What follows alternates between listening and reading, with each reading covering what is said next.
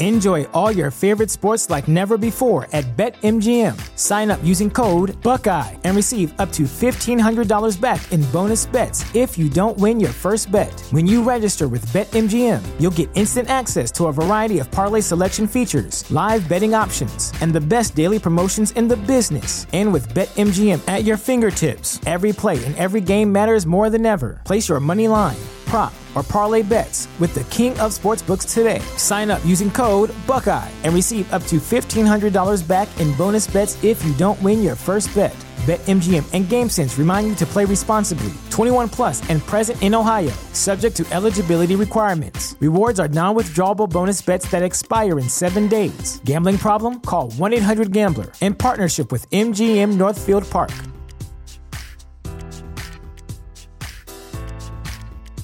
Sick of being upsold at gyms? My guy, you're currently a base member? For $90 more, I can upgrade you to our Shred membership. For $130 more, you'll be a Swole member. And for just $300 more, you'll reach Sweat Platinum. At Planet Fitness, you'll get energy without the upsell. Never pushy, always free fitness training and equipment for every workout. It's fitness that fits your budget. Join Planet Fitness for just $1 down and $10 a month. Cancel anytime. Deal ends Friday, May 10th. See Home Club for details. Bandwagon Nerds is taped in front of a live studio audience.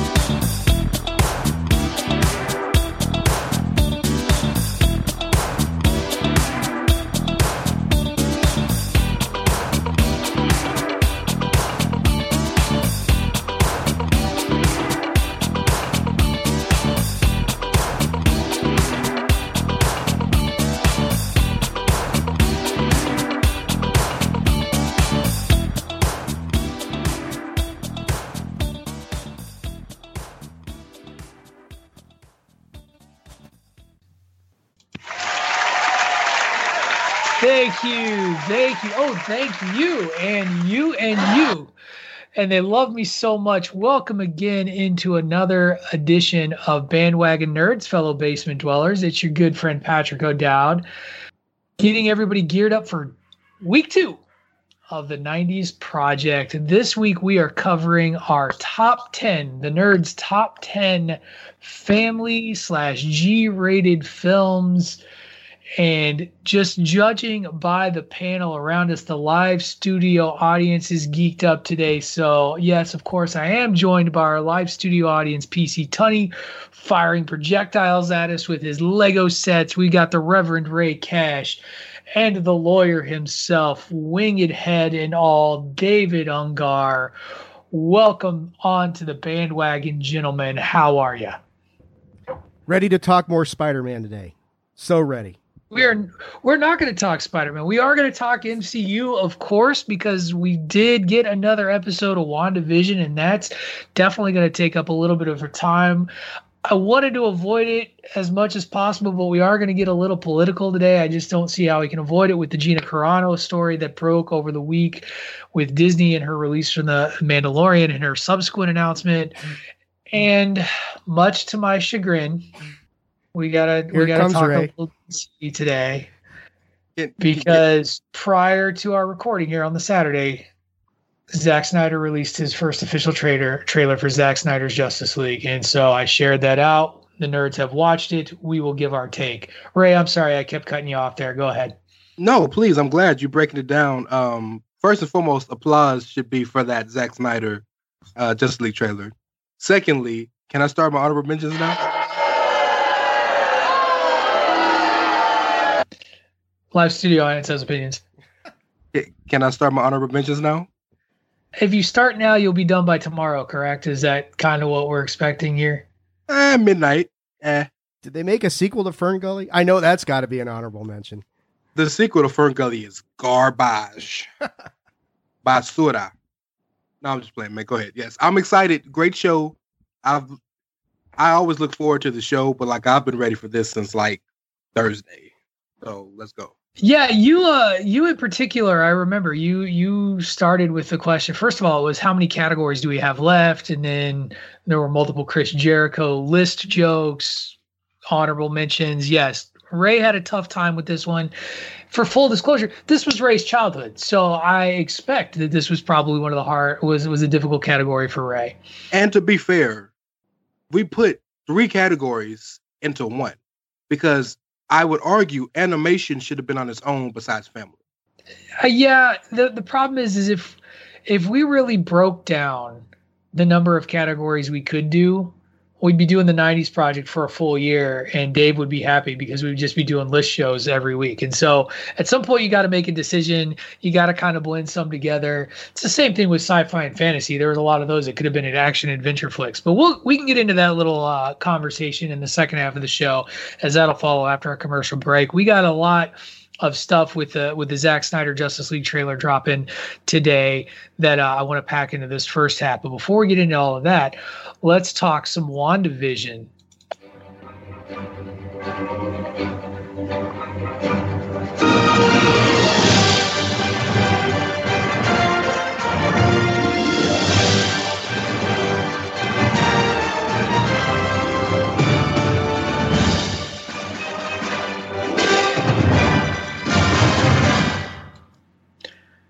Doesn't that music make you feel better about the world? I don't know if it's just me, but every time I hear that, I just feel better about things. Feel hopeful, right? Yes. Hey, good word, Patrick. Excellent word. Hopeful. Shout out to the budget, by the way. Don't congratulate me. Congratulate the live studio audience for lending some talents to the show. But yes, we got a little extra sound on the board today. So thank you, Mr. Tani. Appreciate that. I just want to know what he's watching. What are you watching, PC? That's not all. Ugh. Yeah. Good for you, so PC. Let's dive into WandaVision and this week's episode number 6. I know Tony watched it twice. I know I've watched it twice. Oh, Tony's watched it 3 times. There is a lot to pick up on this, and so I'm going to hand it over to you all first. Let's get some initial reactions from the panel before I share my thoughts. Ray, you're unmuted right now, and you're not watching a Justice League trailer. So why don't you give your thoughts first? Well, first and foremost, I think one of the cool little things that you can expect every episode is what show are they going to mimic for the open and kind of the style of the show. Malcolm in the Middle is perfect, I think, because Malcolm in the Middle is a very underrated show, but it's also kind of got that Wonder Years-esque where it's following a family with almost a first-person view, but yet it's still kind of wacky enough to have the comedic effect. I think Pietro was fantastic in the episode and was really interesting because he said and did a lot of things that made you question stuff. For example, the demon spawn line when he let Billy and Tommy go, and when I believe Billy is the speedster, right? Or is Tommy the speedster? Tommy's the speedster. Billy's Wiccan. Thank you. Speed. It's just speed, isn't it? Right? Isn't it just speed? Yeah, speed. Right. I think. Yeah, it is power. His power set, though. Yeah. So we also got to see their powers officially take hold in this episode. But a few things really caught my eye. First and foremost was the banter between Wanda and Pietro. Was really interesting to me, I think, because Pietro, one thing he said that caught my eye was he said, "I heard you calling." I just remember getting shot, and next thing I know, I heard you calling for me, and all of a sudden I'm here. And I know I look a little different, but stuff like that made me interesting because the awareness of everybody in the Hex really is interesting to me. We spoke about it with Vision. We could even speak about it with Agnes when she went to Ellis Street, which you're not supposed to go past. So their banter was interesting. The people at the edge of the Hex almost losing all ability to move in general is another thing I think is a worthy talking point. Of course, Vision being able to be tracked through his vibranium because Vision was in Sword, so we didn't know that whoever what I can't remember his name is Huntley or something like that.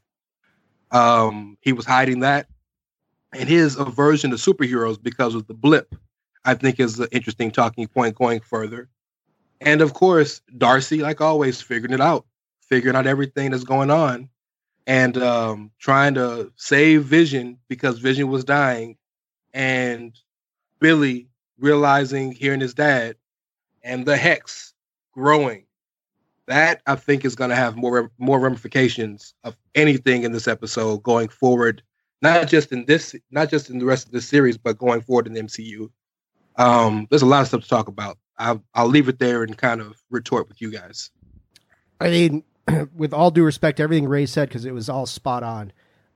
This episode to me was all about Vision and what is Vision, because we learned in this episode he is self-aware. He's not buying the world around him. He's trying to find out the truth at all costs.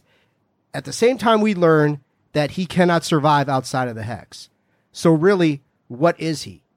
It's like, well, he's got the characteristics of somebody who's alive because he is self-aware and he's trying to solve things, and he's trying to figure out who he himself is trying to figure out, who am I? What am I? But similar, and I told my wife, I likened it to like in Field of Dreams where the ghost comes right up to the edge of that thing and he can't cross over. It's almost comparable to that. Vision can't leave the Hex or his whole construct falls apart. Everything Wanda has done to, in some respects, reanimate him doesn't work in the material world. And he is a material girl and all that sort of thing. But, that to me was the biggest part of this episode, is that what is Vision? What exactly is going on? Wanda's power set, and I know Pat had made the quote in the chat room, damn Wanda. Another big House of M moment at the end of this episode where everything just expands and you see her powers grow exponentially, and the Hex just... And it's interesting, when the Hex subsumes you, it doesn't kill you. It just puts you into Westview as one of the characters of the whole thing. So to me, this episode was all about Vision. What is Vision? How do we process what's going on? Wanda's powers continue to grow. She continues to be a bigger threat. You see the threat growing in that. We find out confirmation that Monica Rambeau is molecularly changing. We know she's got somebody coming in, probably the next episode. Is that Reed Richards? Is that... We don't know. Pietro, there's more to him than what appears. I don't think that's Pietro at all anymore. I don't know who he is. But he says things that sound like Nightmare. He's talking about nightmares and things like that. He's dropping little hints that it could be Nightmare. The commercial, I have no idea what the hell the commercial was about this time. That was just kind of morbid. Oh, that's an easy answer. That's Nightmare's powers. Okay. Nightmare's power is that he feeds off of the powers of others in order to keep himself alive. He's a Doctor Strange villain. He's very well known, but there's a couple ways you can infer it, because there's also a deal with the devil sort of inference in that commercial when the shark shows up and basically says, I've been feeding off yo magic for years or whatever it was. And it's implied that there was a promise of something given, but Nightmare's power set is very much about entering into somebody's sort of dream state, creating a false reality for them, and taking their powers. And this was the easiest commercial for me to decipher out of all of them. It is clear as day to me that they are saying, hey, somebody is siphoning their power off of Wanda's. There's a Marvel character named Yo-Yo, isn't there? I'm not sure. Yeah. Now, what? Well, no, that's Agents of S.H.I.E.L.D. That's a creation out of Agents of S.H.I.E.L.D. I don't know. She is an actual comic book character. But was she a comic book character first, or was she an Agents of S.H.I.E.L.D. character first? Comic book character first. She's part of the Caterpillars team, whatever it is. She is an Inhuman, but she is a legitimate comic book character, and they redid her for Agents of S.H.I.E.L.D. Tony, go ahead. You look like you were getting in there. Just a couple things. First, thank you, Elizabeth Olsen, for insisting on wearing the original costume there. That was just fantastic. We all appreciate you. So, The next thing is Agnes. Agnes has got to be some kind of link to whatever's going on, something more than what's going on. I don't really think Agnes. I think Agnes may be actually pretending to be under the spell and not actually under the spell as well. I mean, I know she got changed back and forth by Vision, but at the same time, something there has to be more. Obviously, someone's powering Wanda. She can't control the people on the outside because she can only control so much. It's not even a secret in there anymore because she doesn't even conceal her powers to anybody in the town anymore, right? So, yeah, I mean, it's just shit's about to hit the fan. I mean, obviously, who is Monica Rambeau's contact? That's going to be huge. I think that's when everything's going to bust open. But it was really fun at the end. Now, apparently, there's a old time auto dealer and a circus and everything else in the town. So right.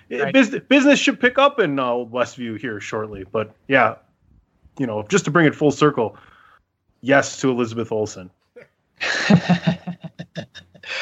We have 3 episodes left. It's a 9-episode season, if I saw correctly on IMDb, and all of the costume nods. I did love all of the old school costume nods, whether it was the Vision's luchador outfit or Quicksilver going and donning the powder blue with the lightning bolt across the chest and the hair. They even did the hair with Evan Peters. It was really, really, Dave, you talked about it being all about Vision.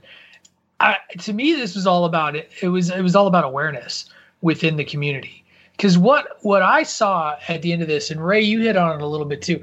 These people don't know, but they know what's going on with them. Digitally enhanced here or not. The point is that there's somebody frozen, and they're being held against their will. They're terrified and they're crying, and Wanda's grief is being used against her, and people know it. And that to me is the real crux of what's going on here. And, Darcy got caught in the expansion, if I do recall correctly, at the end there. So it'll be interesting to see what happens to her. I want her to end up in a diner, an old time diner, Oh God. She used to be. She was she played a waitress. No. Yes, and a friend who's like a wealthy friend who's trying to figure out how to live. Yeah. Well, if they that could be the next decade. If they bring up the kick-ass joke with Evan Peters and Aaron Taylor Johnson, that might be possible too. Yeah, I mean, anything's possible. It's such a meta show when it comes to just the way that they talk and they portray things. So it doesn't surprise me that they keep going there. We've hit on it. How long do they tease out? Do you think we get Monica's friend, physicist, before episode 9? Yeah, that's probably going to be an end of an 8 episode, or because they're driving away. She and what's his name? I can't remember. Jimmy Woo. Yeah, Woo. They're driving to meet them. So in theory, we could get it as early as next episode 7. But this being a show that maybe wants to drop a bombshell, could wait till episode 9. I don't know. Well, I would hold off on that for a minute, only because this is something that we all do as fans, is we build ourselves up for something. So it may not be Reed Richards. I feel like we've built ourselves up for it already, that if it's not, we're going to be disappointed. So I'd hold off on how big the person is. It very well may be, but I just would proceed with caution. That's fair. I don't know that we've been told that there's going to be big reveals. We've gotten one with Evan Peters. I agree. Evan Peters is not what he seems. You all failed to mention the point where we saw dead Evan Peters appear. It's the second time where we've had Wanda see something from her past and her memories. So let's connect that with what happened to Vision when he tried to leave the bubble, right? Or the hex, or whatever we want to call it. Who will continue to exist outside of this? Will the twins? Because it doesn't seem like if the same thing applies to Vision as does Pietro, whoever's pulling these dead people, that's investing in Wanda's mind and coming up and back with these people to keep her doing whatever she's doing, right? Because clearly she didn't know that Pietro was coming. She said she didn't do that, right? So whoever's continuing to do the show, to run the show with her, obviously knows what strings to pull and what not to. So I wonder who's going to be alive as we go outside of this bubble. Yeah, and Wanda, her explanation as to Pietro asking her, how did this happen? She doesn't even know. All she knows was feeling emptiness, loneliness, hopelessness. And the next thing you know, she created this out of that. Patrick, you raise a good point, the dead Quicksilver scene. It's interesting to me that she sees Evan Peters' character all shot up, but that's not who got shot up. It's the other Pietro. So is she superimposing? I don't know if she's trying to recreate that moment using this new Quicksilver, whether that's intentional or not. I'm imagining it has to be, but that's, we're talking that was episode 6. There's 3 episodes left. I think Monica's, probably episode 8. I don't know, maybe episode, if it's going to be a Luke Skywalker huge moment, then Reed Richards shows up in episode 9. We'll see what it is. We'll see who it is. It's coming. We also know that Doctor Strange does show up at some point in this series that has been known for a while. He was part of the panel for the WandaVision show. So I also think Stephen Strange could be your episode 9 appearance, just because everything's really fucked. He is the protector of our reality, or of the MCU reality. So at some point, I feel like he could be the episode 9 arrival. Could be a major showdown between him and Wanda at the end of this whole thing. And I'm glad you brought that up, because that's been one of the things that's been bugging me about this show is, if we're to believe how things are laid out, structured in the midst of the show, Doctor Strange should have been there already, or if Sword should have called Hawkeye. Because those are the only 2 people, Hawkeye because of their close relationship based on what happened in Sokovia, and Doctor Strange being Sword answered you. I'm going to answer your question on Sword right there. Sword ain't calling shit because the guy who's in charge wants to kill fucking supers. That's his whole goal. He made it plain as day. It's not about saving Wanda. It's about eliminating her. That guy's got issues, and now he's a clown, and I'm okay with that. So that's why I don't think that Sword's done anything other than what they've done. And on the other end of it, we don't know. This is the thing that I think is fun about fandom. I want to wrap this because 20 minutes in, and I don't want a 7-hour show. We just know. I love how you wave it off every time I make the joke, Tuddy. It's hilarious. It's the gimmick, though. It's the gimmick. I gotta live the gimmick. We always assume that other heroes. And one of my favorite moments in Spider-Man: Far From Home was when he's asking Nick Fury where all these other people are, and it's like they're doing other shit. We have no idea what mess Stephen Strange is trying to fix. And you say showdown with Wanda, it might start with a showdown with Wanda. I think at the end of this series, or at least my sort of theory is at the end of the series, Wanda is taken out in some way as the big bad is truly revealed. And we've got some level of a comatose Wanda that we're all trapped in, and it's about freeing her, less about fighting her. So that's my theory. I don't know if it'll come true or not, but that's where I sit right now, especially when you look at a character like either Mephisto or Nightmare, which both are technically still kind of in play, because any sort of deal with the devil thing always comes with a price, and so that always exists. And Nightmare, I think, is the one that everybody's talking about because of Multiverse of Madness, but you never know. I mean, the Doctor Strange thing, this expansion of the Hex as it's expanding might be what triggers something on his radar. Right now, Westview's been kind of a little isolated. I mean, it's a big event, sure, but it's kind of isolated. Now, as it expands greatly, that might be what triggers Stephen Strange to say, hey, something's going on here. People outside of Westview didn't know it existed. Remember when Woot shows up and talks to the cops of Eastview, they're like, what are you talking about? There is no Westview. Right. So there's that element of it as well. Things have been kept hidden. So that's going to put a bow on it for this week's episode of WandaVision, because we got a chock full show, and I want to get on to the next thing. I do want to talk some other news out there. We're going to this time go to The Mandalorian, do a little Mandalorian talk.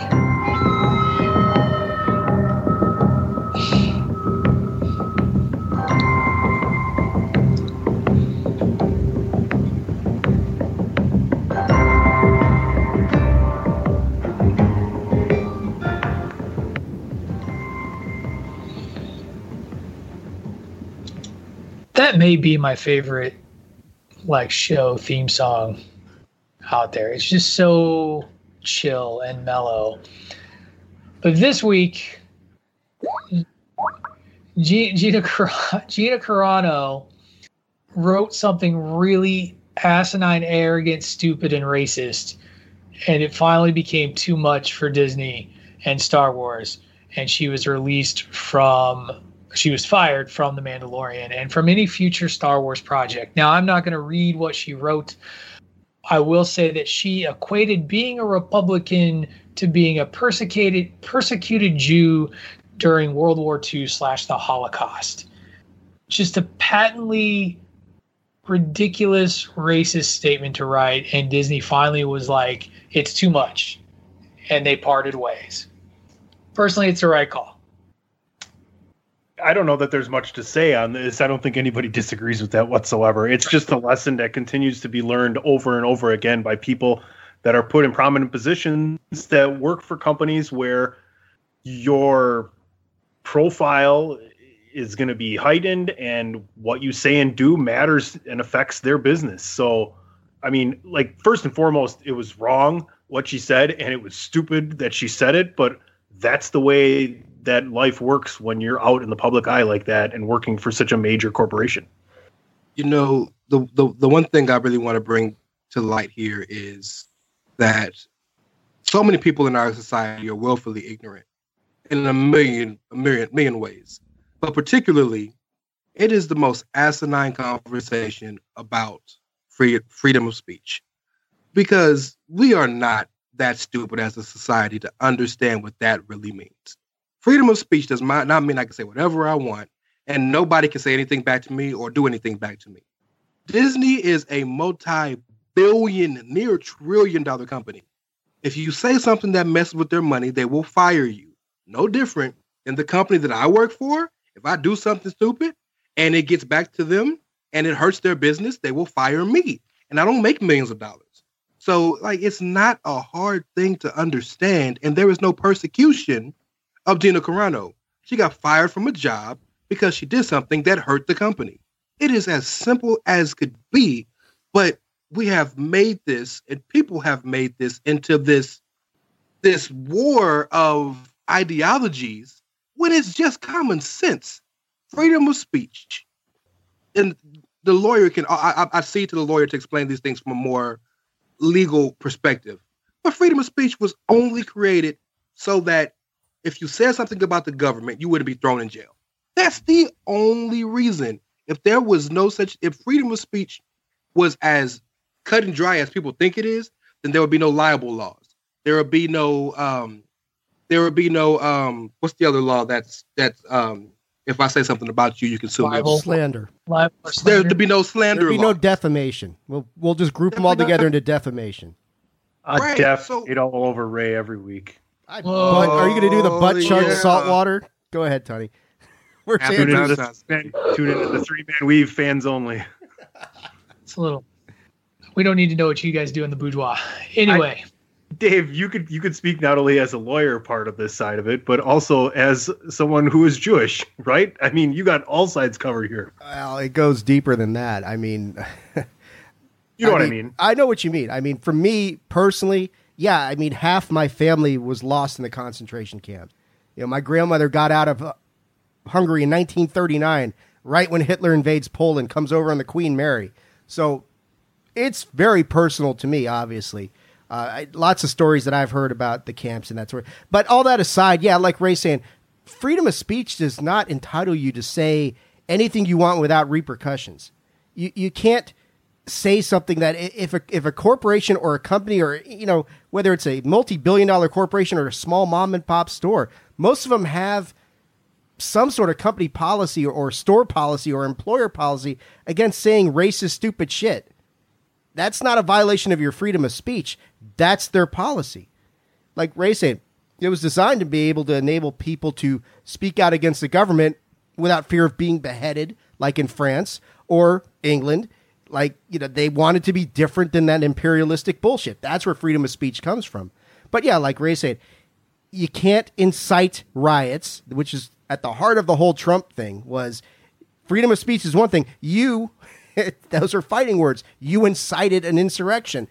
That's what people don't understand about that. But yeah, I mean, anytime you're going to equate the Republicans and the Republican viewpoint, and if I say something that I believe the election was rigged and all this kind of shit, and you're basically called a dumbass for saying that, how you equate that to being a fucking Jew in Nazi-occupied Germany or anywhere else is literally the dumbest fucking thing I've heard. I know 2021 is new, pretty new. I don't think we're going to hear anything dumber than that as the year goes on.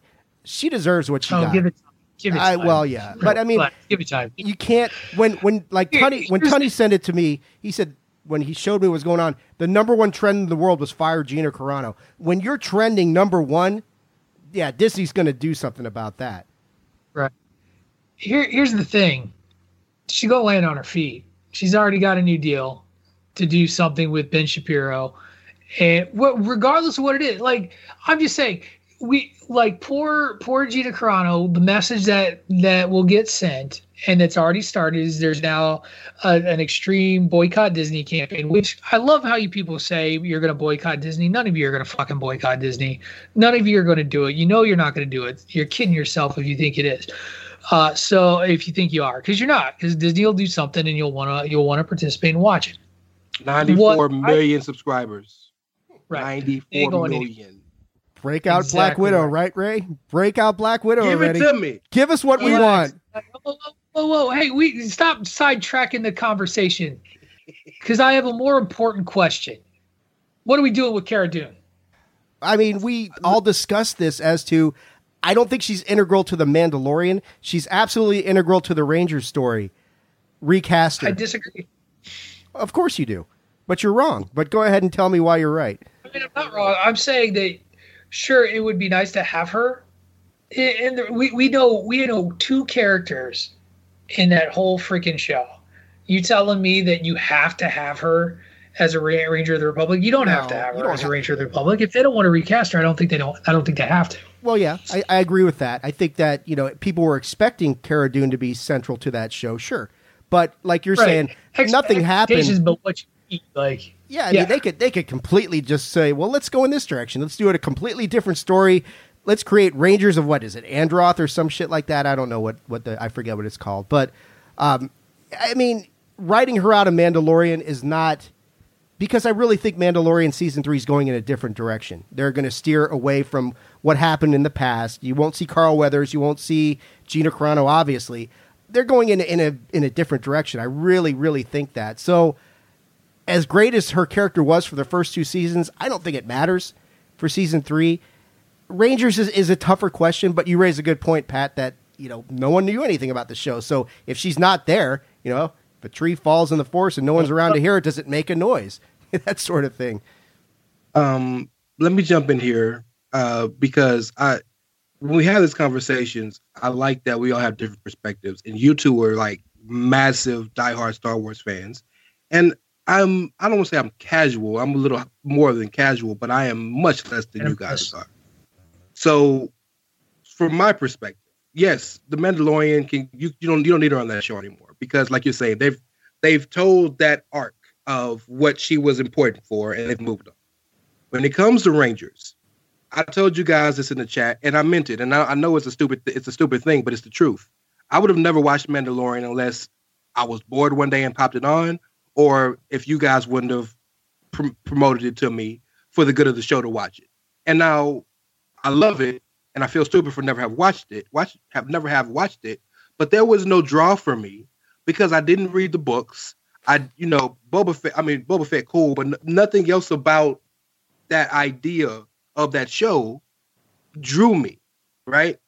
So thinking about the Rangers show, if you've watched Mandalorian, yeah, I care about Ahsoka Tano now. Cool, she got a show. Well, I clearly watched the prequel trilogy, so cool, I care about Obi-Wan. Like all the other shows that I would be interested in, I have a frame of reference. Yeah, there were some Rangers in the prequels, but like other than that, the show was built not only around, but if I'm not mistaken, they built that because of her, because her character got so big in The Mandalorian. They said, well, let's give her a platform and let's do this with it. So Cara Dune not being in that show, not Gina Carano, but Cara Dune, makes me less interested in the show just before it's even come out. Now, if it comes out and I hear great things, I'm going to watch it because I want a show that talks about stuff like that. But my interest is severely lower now because if Cara Dune isn't on the show, why would I watch? What is the hook for me other than it's Star Wars? So I have a thought. What if Bill Burr's character ends up being a part of this show? I would be dope, but I would need to see that. I would need to know he's a part of the show. That would need to be announced in some way. Because you're saying after everything that's happened, not wanting to watch it and then watching it and liking it, and now that Cara Dune's not going to be on there, you don't have any more reason to watch The Mandalorian because Cara Dune's character's gone? Not The Mandalorian. I'm talking about the Ranger show. Oh, okay. Gotcha. Well, You know why? Because in the same way you didn't get hooked to Mandalorian, you're going to get hooked on this one. No, you're right. I'm not saying I'm not going to watch it. I'm not saying that I'm not going to enjoy it. I'm saying I'm not interested. Because we're review it on Bandwagon Nerds. So. Exactly. But my interest of it is near zero at this point if she's not involved, because that was the hook into getting me interested in what's possibly going to happen on the show before it comes out. Is all I'm saying. That's fair. I would hope that fans that are like you that have watched just The Mandalorian though would know that now, hey, maybe I need to watch these side series, even if I don't have nothing that's enticing me to go into it. But I see where you're coming from. Right. So I think more to come. We'll see if it gets recast, if it doesn't recast. If they do recast Cara Dune, all I got to say is she better be as thick as Gina Carano was, because she was thick. Sonya Deville, y'all. Sonya Deville's perfect. There you for that. go. I was going to ask any suggestions as to who would be good to recast. Sonya Deville's a good choice. I'm watching Serena Williams play tennis right now. She'd be looking real good out there. Yeah. I think Lucy Lawless is a little too old. Probably can't get Xena out here. But she's a little too tall too. Like she's like a giant. Everybody you had in the casting call for She-Hulk, just send them over. How about this? We're talking pro wrestlers. Talking pro Raquel Gonzalez. Now she's tall, but man, put her in there. Good call. Well, we'll have to wait and see. We'll see what turns up. We got one last thing I want to talk about before we go to break. Here it comes, Ray. Here it comes, baby. And I don't have some fancy intro for it this time, other than to say Zack Snyder. And I knew this was going to happen. They had announced on Friday that this trailer was going to drop. The first official trailer for Zack Snyder's Justice League dropped on the interwebs today. If you follow the Justice League, Zack Snyder's Justice League on the Twitter and the Instagram, you got a brief internet introduction to the trailer from Zack himself, and you got about 2.5 minutes of footage. Before I give my thoughts, I'm just going to hand the floor over to super fans. Actually, you know what? No, I'm gonna go first. That way, you all can be happy about it, and nerddom, the baseballers, can get all excited afterwards. Because here's my thing, and it's so typical Patrick O'Dowd. The trailer was fine. The trailer was fine, and if I can give it 2 capital K's, I would give it 2 capital K's. And I came to. Okay. There's a price to pay. Time for you to get down on your knees. Okay. Yeah. It's so great. I just literally texted Tony something. Here's the thing. One, I'm just going to start with the big reveal at the end. Jared Leto and his Joker character, we know, is in 4 minutes worth of footage based on what's been talked about. 4 minutes of Jared Leto. There was some new footage that was shown, but most of it is repurposed footage we've all seen before, with a little bit of touches of Darkseid. We got another look at Superman in his black uniform, and it really just looks like a video that here's the thing is, everybody, not a secret, not a Zack Snyder guy, not big on the original version of this movie. If you were hyped for this movie, this trailer probably did a good job of hyping people for this movie. If you're like me, it's just kind of like, it didn't really do anything to change my like, okay, I'm gonna watch it because we're gonna review it on Bandwagon Nerds. The little O'Dowd was like, oh, when the Joker turned up, but like To me, it's fine. So go ahead, get your jollies off, gentlemen. Have some fun. Tell me why I should be excited for this movie. Well, first and foremost, just in general, the same reason you love Blade Runner, the director's cut, is the same reason you should be interested in this. I think I don't think it's going to be a different movie. I don't think it's. In fact, I actually think it's going to be, if it's going to be a reversion to Batman versus Superman. I want to watch. To quote Ray Cash, I want to watch it less. I am less interested. That's fair. Sorry. But all we can go by is what we've seen. The trailer was massively different in tone, in scale, even in the framing than what the original movie was. So if nothing else, there is a massive difference in the movie in that regard. And those are three things that change the way you perceive it as you watch it. So number one, it is a different movie in that regard. So yes. Number two, I think the cool thing is you get the biggest failure of Justice League and of Batman vs. Superman, in my opinion, was the fact that they tried to do too much in one movie. And this movie being 4 hours, which is still egregious amount of time, allows for them to kind of flesh out things that may have been interesting, but only had a small amount. For example, some of the things I saw interesting was, of course, the Nightmare premonition is probably the biggest thing people take from it. But getting to see why Cyborg became Cyborg, getting to see that the very beginning of Justice League, when they're telling the story of the mother boxes in general and all the different people coming to fight Steppenwolf, that's a really cool idea that I think they're going to flesh out, as you saw some in the trailer. So I like the idea. The Joker thing was cool just because it's Joker, and I wanted to see Leto get a chance to do his role, but that's like the least important part of the trailer to me. Seeing Darkseid, seeing a different looking Steppenwolf, which was very good to see because the other Steppenwolf just didn't work for me. Black Suit Superman, the banter between Bruce and Diana, just everything looked and felt different. And I know we're used to seeing superhero movies with a lighthearted tone, even if it's dangerous. But nothing about this movie should be lighthearted. And nothing about this trailer was lighthearted. And I think that bodes well for the perception of what is going to be when it comes out.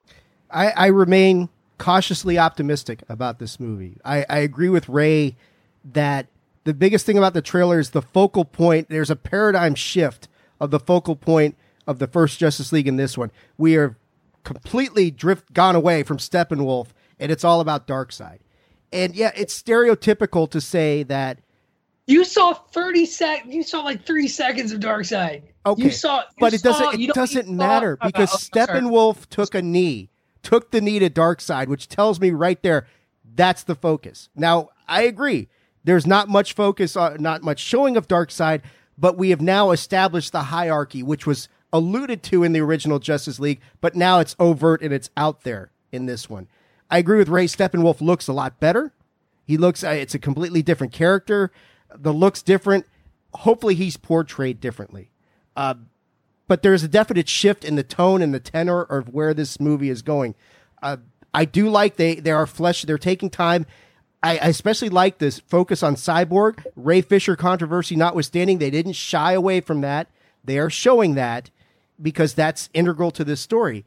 It's stereotypical to say that the DC universe is just this dark, very dark version of the Marvel Cinematic Universe, which has got a lot of colors and a lot of lightheartedness. But I think Ray's right. There's nothing, you compare Darkseid to Thanos, and there's nothing light about Darkseid. It's got to be a darker movie. They should steer into that fucking turn as hard as they can. Make it as dark as possible. Make it to the point where you really get the sense of what Apocalypse is, what Darkseid's all about. Because it looks like they're going to Apocalypse to fight this battle. It's encouraging. They do look like they're going to spend some time with some backstory with Cyborg and Flash. I mean, I thought about it. One of the big reasons why Marvel works so well is just the fact that you care about those characters so much. Like when Tony dies, it's such a gut punch to all of us because we spent a decade with him.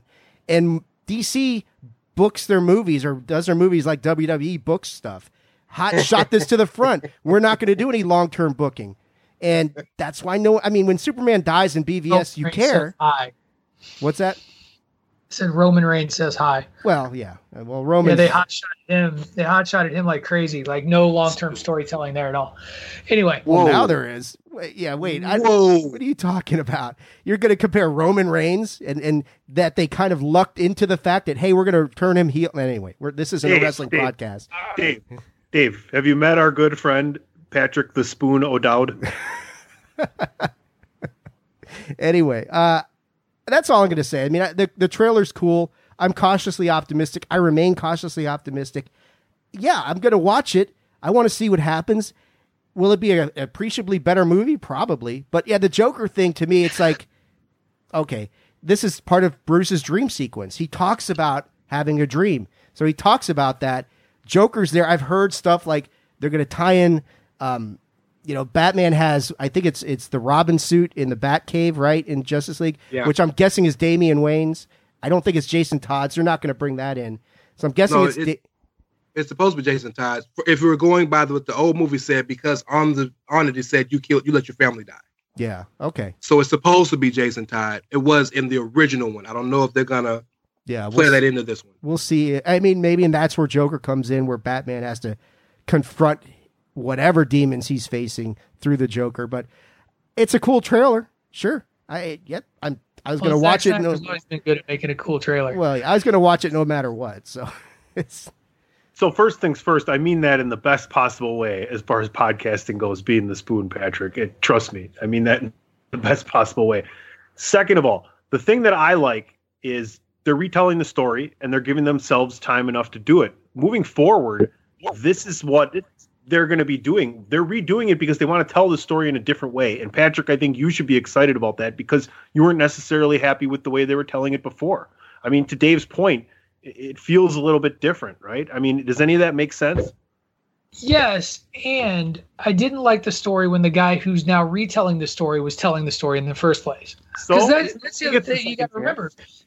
Because this is now an offshoot of what he started to build in Batman versus Superman. The voiceover at the beginning of that trailer is Lex Luthor's "They rang the bell" after credit sequence from Batman versus Superman. So I get the continuity and I get the connectivity. Ronan the Accuser bowed a knee to Thanos. Loki took a knee to Thanos. All I saw was a redux of what the Marvel did, except it's dark. And this, I struggle with this DC philosophy that it has to be dark to the point where it is flat out fucking depressing to watch. You can go dark and you can be gritty and not be like just bleak as hell. Like, what are we doing here? I don't trust Zack Snyder. I'll lay that out. I'll be completely honest. I think, yes, you're going to get 4 hours of what you hope is character development.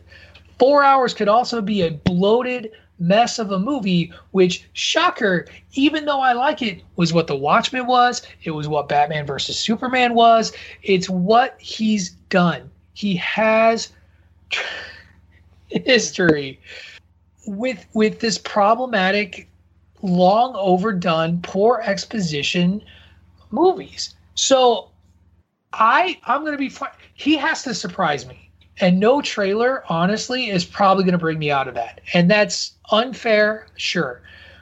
I don't trust it. Can I speak to the dark and gritty point, though? I want to retort that real fast. Sure. Because you're spot on, but I think what you're missing is you have to take everything into consideration, right? You have to look at everything in the scope of what is being told. Going into this movie, Superman just died. Superman was the beacon of hope for the entire world. The world was destroyed, or half of the world was killed at the end of Infinity War. Half of them gone. Right, and Endgame was extremely depressing. The entire original portion of Endgame was really depressing until they got some hope.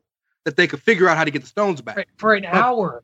That's my point, is for an hour, not for 7 hours, which is what you're right, but you're missing the point, Pat. The point is, it was only depressing.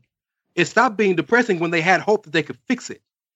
They're not. Once Superman comes back, the tone will change, but they don't know when Superman is coming back, right? So I'm just saying, going into this movie, the original tone of the movie has to be dark and depressing, because every single bit of hope their best superhero is a guy dressed in a bat suit who's rich.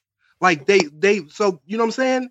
So like the tone has to be darker until they get a reason to have hope. So when Superman comes back, you'll see the tone change. But you're just assuming that it's going to be gritty the whole 4 hours. It's not. It's just not. Batman versus Superman, the entire movie wasn't gritty the whole time. It had its moments.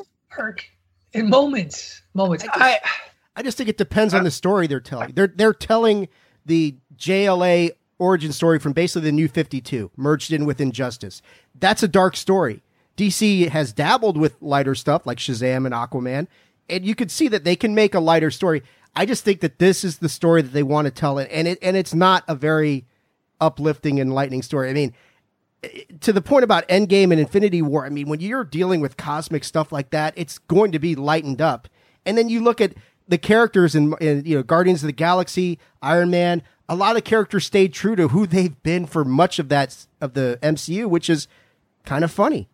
That sort of thing. We haven't established none of the DC characters, with the exception of Shazam, have been funny. So even the Thor part, when you go see Thor, Flash is pretty funny. Which one? Flash, Ezra Miller. Yeah, okay, Flash. he's the one. He's their one. There you go. He's their one. There they go. Even the Thor part in Infinity War, when you see him as fat and drinking, that's massively depressing, because that dude is dealing with major PTSD. But we laughed at it because Thor is Thor, right? That in Infinity War and Endgame was horribly depressing until they figured out how to get the stones back. Okay. I think we're going to talk ourselves into circles here. We all know that I'm going to watch this with you guys, and if I'm wrong, I'll admit that I'm wrong. If I come out and I enjoy the movie, I'll admit that I enjoyed the movie. I will. I mean, it's not like it could be any worse than The Fifth Element or Rise of Skywalker. So, with that, we are going to take... You got roasted for The Fifth Element, by the way. Oh, I know. There's a lot of... I stand by it. It's a terrible film. Anyway, that's going to do it for our first half of our show. We're going to go into a quick commercial break as I continue to stir the proverbial pot. Before we go to our commercials, I need to remind you all to head over to ProWrestlingTees.com/thechairshot and check out all of the great shirts we have available for folks to pick up. We've got the OG Chairshot logo. We've got sayings from various shows like #journalism, #save tag team wrestling. We've got the top shirt of Miranda Morales, the Queen of Soft Style. We've got Bandwagon Nerds shirts. There's Winner Is You shirts. We got them all. Everybody hates Greg, which is true. Everybody hates Greg. Even Thirst Trap Greg. They still hate him. We love giving everybody quality content. We love putting these podcasts out. We love fighting over the Justice League. And we get to keep doing that with the support of all of you. And the best way you can do that is by heading over to ProWrestlingTees.com/thechairshot and picking up a shirt. You can pick up either a traditional style shirt, or if you're feeling a little fancy, spend an extra $4 to $5 and get it soft style. Your giblets will appreciate it. When we come back, part 2 of the 90s project, as we go into our top 10 family films of the 90s. You're listening to Bandwagon Nerds on the Chairshot Radio Network, a part of thechairshot.com. Enjoy all your favorite sports like never before at BetMGM. Sign up using code Buckeye and receive up to $1,500 back in bonus bets if you don't win your first bet. When you register with BetMGM, you'll get instant access to a variety of parlay selection features, live betting options, and the best daily promotions in the business. And with BetMGM at your fingertips, every play and every game matters more than ever. Place your money line, prop, or parlay bets with the king of sportsbooks today. Sign up using code Buckeye and receive up to $1,500 back in bonus bets if you don't win your first bet. BetMGM and GameSense remind you to play responsibly. 21 plus and present in Ohio, subject to eligibility requirements. Rewards are non-withdrawable bonus bets that expire in 7 days. Gambling problem? Call 1-800-GAMBLER. In partnership with MGM Northfield Park.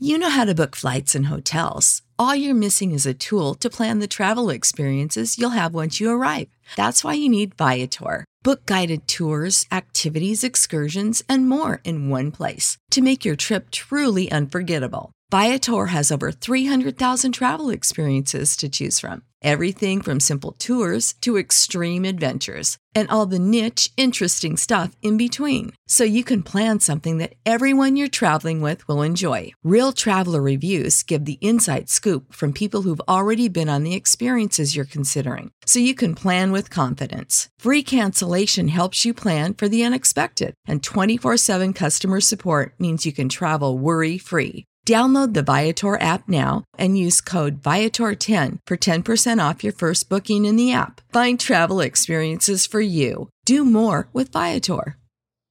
Promotional consideration paid for by the following. Hey folks, PC Tony here. Thanks to our new partnership with Angry Lemonade, you can save 10% on physical products and digital commissions using the promo code ChairShot. Head to angrylemonade.net to check out their amazing catalog of products and services. Use the promo code ChairShot to save 10%. That's angrylemonade.net. Are you looking for the newest and hottest in the world of pro wrestling? Then check out the amazing action on Powerslam.tv, the biggest indie pro wrestling channel in the world. Get over 6,000 hours of the best events from over 150 of your favorite promotions from 20 different countries around the globe.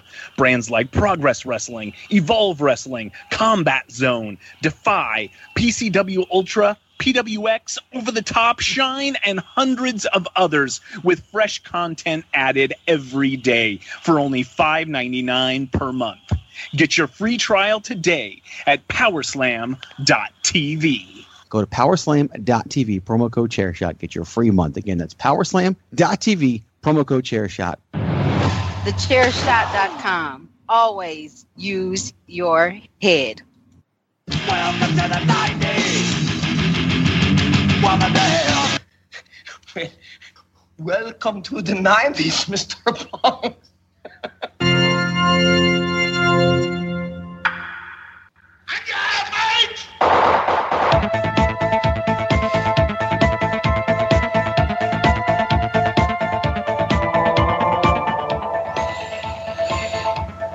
That's right, folks. There you go. We are back.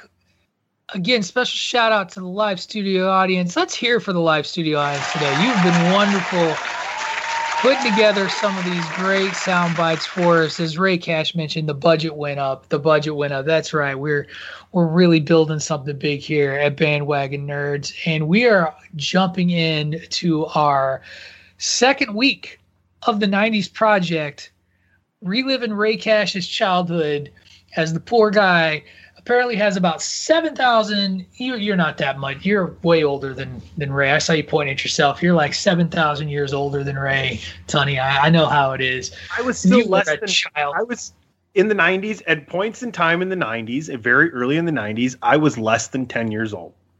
At points in time. So in 1990, PC Tony was 10 years old. In 1999, I was very much able to vote. There you go. Anyway, that's right. We're gonna be reliving a lot of Ray Cash's childhood. And before we get into it, just like last week, top 10 films. These are our lists of top 10 family films from the 90s. I found this list to be kind of interesting because, Sonny, we joked about it. But for the first half of the 90s, before I wasn't in high school yet. And so a lot of like the films that I picked are really from like the first half of that decade when you kind of look at them as they broke down when I was younger and I was the target audience. And some of the later stuff, there's only one exception that I have that's something that's really, really late. I think my number 3 was made in 1999.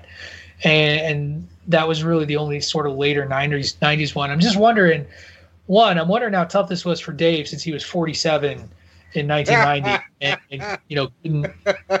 he was not the demographic at the time. So I'm not sure how this went for you, Dave, as opposed to Ray, who was in the womb, still watching. Can I answer, Ray? I did something very strategic with this list, Patrick. I deliberately put stuff on this list that will now free up additional stuff that I can put on our comedy list because they're so crossed over. There's such a crossover, and there's stuff on here that I would say if you held a gun to my head, I said, all right, maybe it's more comedy than family, but it's got enough of a family tie that I'm going to put it on my list. But I was the 90s. I was in my late 20s, I guess. 47. No, not quite 47 yet. But 802, sir. But here's the thing: is because I have kids like you, Pat, and your kids are younger than mine by far. I watched most of these movies with them, so there's, and especially like my number 2 is very personal to me because when my daughter was just like 1 or 2, she would watch that movie nonstop, and so I saw it so many times. It's got a very personal place to me. But we'll talk about that as we go along. Excellent. Ray, you don't get to share your 9,000 honorable mentions, but how hard was this list for you to make? I spent 3 days on it. 3 days? Oh, my goodness. I spent 3 days on it, going back and forth when I had free time. What was hard for me is we basically put 3 categories into one category. Animation, you have family movies, and then you have just simply, I think G-rated movies could be a whole nother thing in its own right. So I struggled a lot, and I ended up really leaving out a lot of live action stuff, and as I ignored the live studio audience. And I'm a wrestling fan, Tony. The studio audience doesn't bother me, bro. Sir, you can't ignore the live studio audience. That just doesn't happen. Give them here. Send your hate tweets to @itsRay. Oh, sorry, Ray. Go ahead. Please do. I drink your tears for breakfast. REY as in CASH as in $signs. Thank you, sir. But yeah, I struggled, and I think no matter what, I think there was about 5 or 6 that would have been on the list either way. But there's so many fringe ones that just was really hard to kind of get through. There's at least 2 films that I strongly considered putting on mine.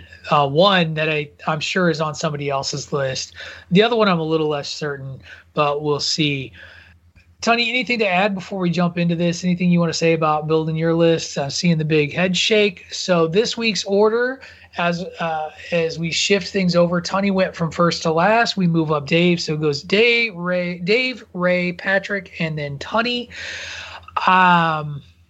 Yeah, Tony's bringing up the rear. That's right. Live studio audience, gonna get it done back there. Take care of business. Makes sense. Friendly reminder: if somebody raise your hand, if it's higher on your list, make it known. That's always the way we do it. And we'll stop wasting time here and we'll turn it over to Dave. Dave, give us your number 10 family film from the 1990s. Yeah, this list was kind of tough, but at number 10 is this one. I don't know if it's going to appear on anybody else's, but it's Cool Runnings. Feel the rhythm, feel the rhyme. Get on up, it's bobsled time. I love this movie so much. That's honorable mention number 37. The quasi true story of the Jamaican bobsled team, which of course makes how Jamaica has a bobsled team. I don't know, but the movie is so much about, the conflict between, I forget, one of the guys and his dad. And that's the big thing. And him standing up to his father at a time when his dad wants him to leave and come back. And it's such a, I don't know why, but I love the movie. Like Tony said, the beginning, the mantra that they chant going down the bobsled run. This is just one of my favorite movies from the 90s. And whenever it's on, I'll sit there and watch it. It's fun. It's funny. There is a good message to be told about this thing. And it is quasi-true. It's based on a true story. Jamaica did have a bobsled team that, they take these guys, Jamaica's known for their sprinters and their runners, and they say, well, if we put them on ice and they get off to that good start, that'll help. And they quickly learn that there's much more to it than that. But they earn the respect of countries like the Germans and the Swiss. You know, I mean, the one guy saying, you know, we have to be like the Swiss. Stop talking about the damn Swiss. Yes, exactly. So Cool Runnings is number 10 for me. Another excellent John Candy movie, and Dougie Doug. What a performance. What a name. That's one of the greatest names in history. I'm okay, man. That's right. John Candy was the manager. Banned from everything because he cheated. Right, and that's the bullshit part of the story from real life. There was no cheating ban, you American down in Jamaica scouting bobsled guys. I mean, that's not how that happened. But it's perfect for John Candy. It's Disney, so we should boycott Disney over that. Right. Excellent first choice. Way to get us off to a strong start. Mr. Ray Cash, you're number 10. I'll give my number 10, but I do have to say one honorable mention. And I know you're going to be mad at me, but I apologize. But I think this movie was too important to... Batman Mask of the Phantasm, I think, is really important just to shout out because that's the OG Batman animated movie. That's all I'm going to say. So I shut it down. My number 10 is Hercules. That was actually on TV today. It just went off. Yeah. Oh, yeah. On Freeform or something like that. We good to go? Nobody else? No, go for it. I don't have it. I don't have to tell you the story. First and foremost, they kind of mixed a multitude of heroes and different mythologies into this. But nonetheless, Hercules, son of Zeus, he's half human, half god, so on and so forth. But the reason I have it on my list, number one, is because it's an infinitely fantastic and fun movie to watch. Very easy. Some of the best voice performances you'll ever hear. James Woods deserves an Oscar for his voice performance alone. The voice of Hades is one of the greatest voice performances I think you'll ever hear, especially in that decade. Other than that, the movie's fantastic, but I think the takeaway from me from this movie is the music and the soundtrack may be the second best soundtrack ever. We all know what number one is. We'll get to that later on in this list. But the soundtrack's fantastic. It is a beautifully done movie. It's really fun. When he's fighting a lot of the monsters, if you will, it has a really cool way they frame it to make it look more menacing and more comic book-esque. Great movie. Danny DeVito's the man. Love it. Number 10. Yeah. Awesome. My number 10 will jump into the world of live action as well, and that's Steven Spielberg's movie Hook, starring Dustin Hoffman and Robin Williams, and it's higher on, it looks like, at least PC Tunney's list. So that'll move it over to Tunney for his number 10. My number 10, I believe, is higher on your list. Quack, quack, quack. Yep, higher on my list. So then number 9 for me will be Homeward Bound. That was actually, if you don't believe another one of your honorable mentions. That's right on the list. Yes. Honorable mention number 25 for me. There you go. Shout out to Teenage Mutant Ninja Turtles, the movie 1990, honorable mention. Homeward Bound, Sally Field and Michael J. Fox. That's how you do it, Ray, real quick like that. Is the story of a family going on vacation. They take their dogs to a ranch to be stay there, and they get worried. They escape, and it's their journey home. You talk about great voice performances. I mean, Michael J. Fox, Sally Field, Don Amici. It's a really fun story, and I think I enjoyed it that much more because of how old I was at the time. So Homeward Bound for me is my number 9. Sassy. Sassy the cat, man. She was awesome. Right. Cats drool, dogs drool. My never saw that movie. My number 9. Okay. Yep. My number 9. Sorry, I never saw that movie. My number 9 was Hocus Pocus. Bette Midler, Sarah Jessica Parker, and that woman from Sister Act that sings really loud. I can't remember her name. Kathy Najimy. Young Thora Birch. I watch this movie every Halloween with a little O'Dowd. Got it on Blu-ray. It's a fun little flick. Clearly holds a place in a lot of people's hearts because we're now doing a nostalgia sequel in some way, shape, or form where we're bringing back the sisters to terrorize little children again. But nothing will ever replace in my own personal heart the scene with Gary Marshall and Penny Marshall, where they are walking around Halloween and the witches think that Gary Marshall in his devil's costume is Satan, and they call him the Master. And Penny Marshall comes down with like curlers in her hair, and they call her Medusa, and they think that they're married. It's just great stuff. They believe Halloween is real, and it's hilarious. It's a fun movie. I really enjoy it, and that was my number 9. So my number 9 is a movie I know none of you have on your list, but it is probably my favorite movie on this list, to be honest.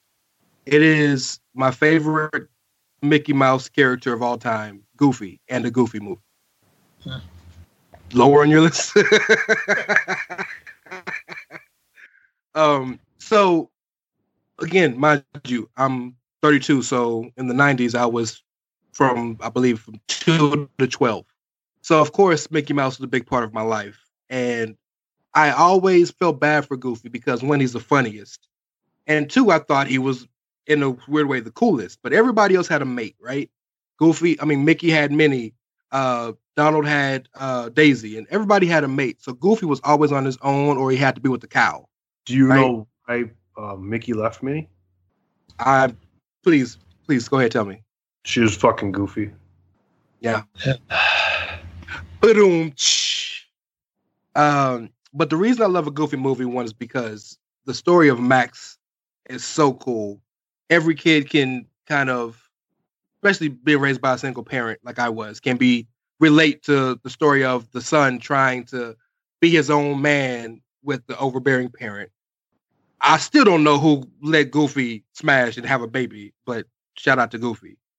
And their story of just trying to be together, and Goofy trying to keep his son close and whatnot. And Powerline's Eye to Eye is still one of the dopest songs you'll ever hear in a movie.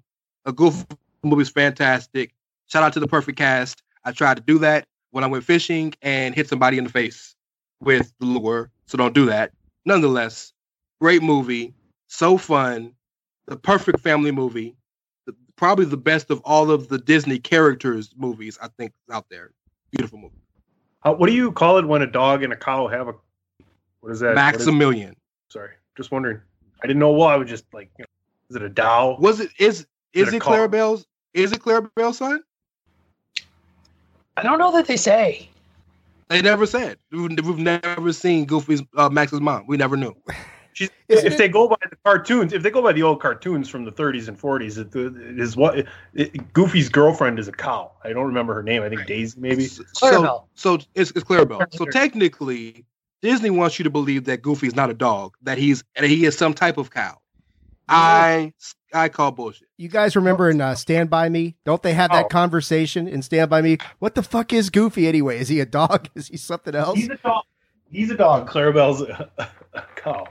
Well, they fixed it by saying he's a goof. That's why he's Goofy Goof, and not Goofy Cow or Goofy Dog.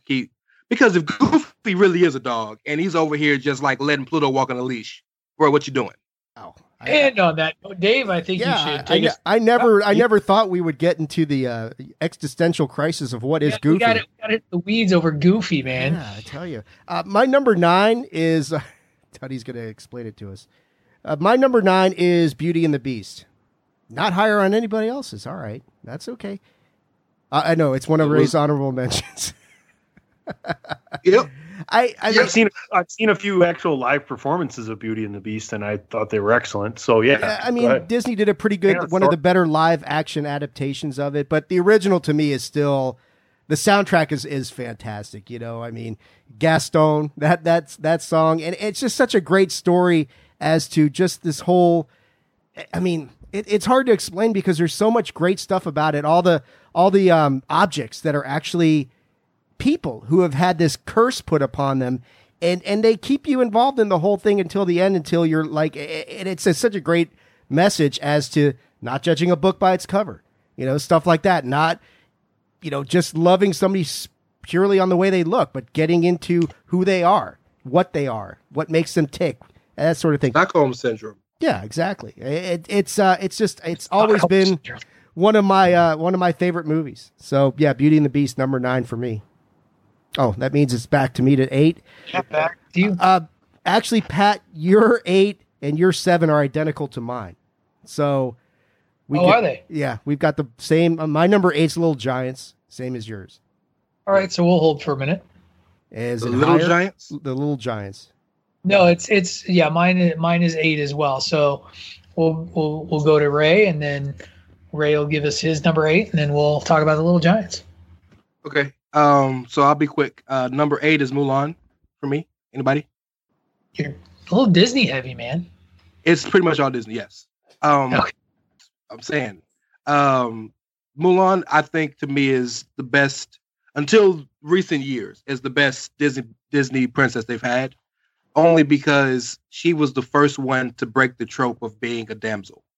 And she is considered a princess, even though she's not a princess in any form or fashion, but she's considered one of them. But she broke the she broke that trope. She saved all of China. And of course, the story's not true and all, but she fought Genghis Khan damn near single-handedly, right? Wanted to save her father and the honor of her family by pretending to be a man, and just a fantastic movie. Eddie Murphy is fantastic as Mushu. Again, talk about great voice roles. Knocks out the park. So much to the point where the live action was not as enjoyable because there was no Mushu.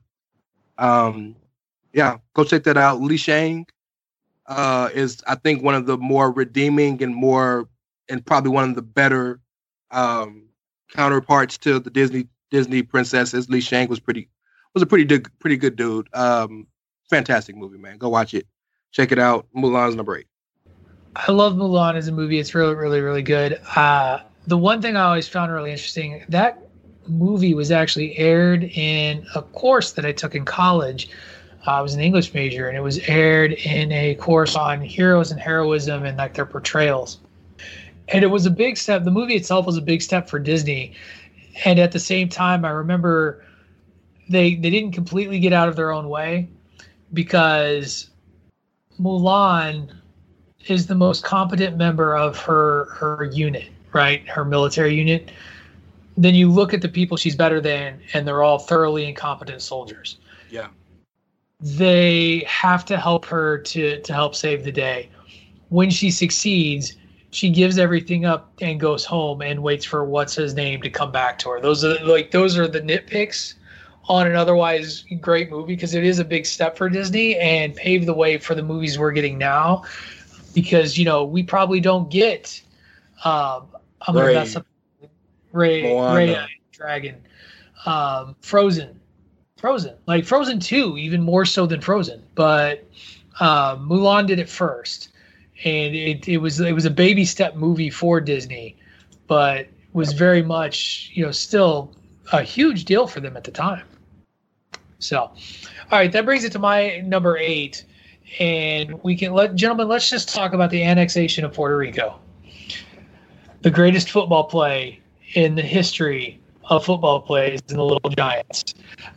Just a beautiful, fun little underdog story starring Rick Moranis and Ed O'Neill as brothers. Ed O'Neill playing the former jock, bigger, stronger, older brother who coaches this Pee Wee football team, right? And has tryouts and always excludes all these kids that are just not the top athletes. And Rick Moranis wants to, as a dad, wants to give these kids an opportunity to play, so he takes it upon himself to coach a small group of kids.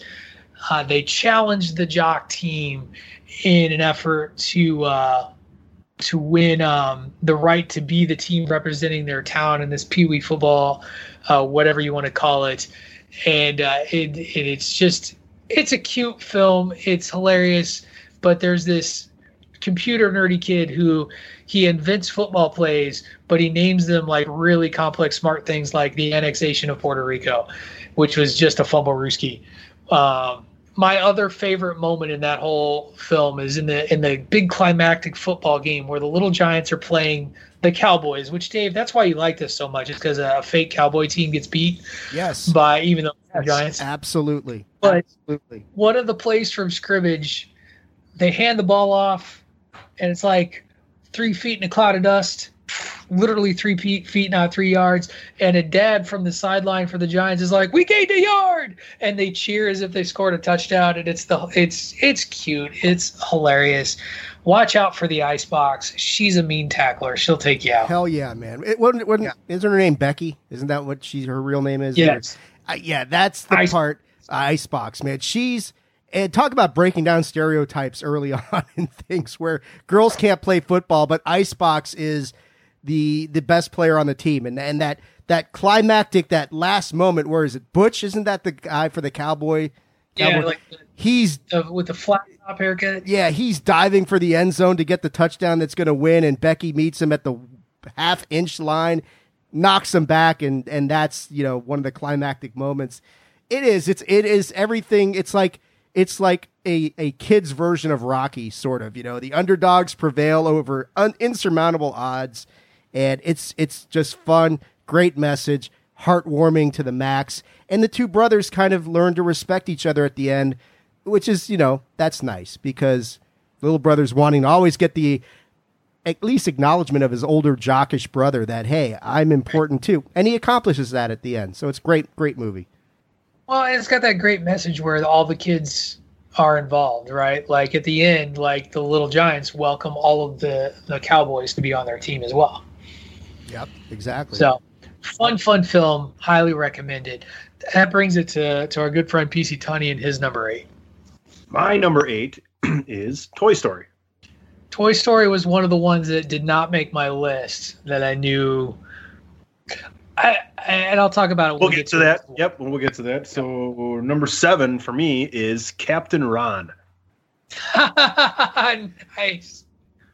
This is one of my favorite movies ever. Kurt Russell, honestly, man. This is one of Kurt Russell's greatest roles. Him, Martin Short. It's an excellent movie. If you've never seen it, I really can't do it justice. But the story is Martin Short and his family have inherited a boat, and they're getting ready to sell it. And it's a sailboat that you can go out on sea with. And instead of selling it from the shore on which it was docked, they're going to still sell it, but sail it themselves and deliver it. And they ended up hiring Captain Ron, played by Kurt Russell, who is charismatic, endearing, and oh so much trouble. So if you've never seen Captain Ron before, do it. And if you have seen Captain Ron before and it's been a while, go back and watch it again. One of the great Monopoly games in the history of cinema is played on Captain Ron. Right. Did he call the kid, like the little boy? Did he call him like Swab or something? Like, I can't remember what he called it. Squab. Yeah, that's a fun movie. That's a good one to watch. Yeah, Benjamin Salisbury plays the son. Mary Kay Place is the mother. Meadow Sisto is Martin Short's daughter. So excellent movie.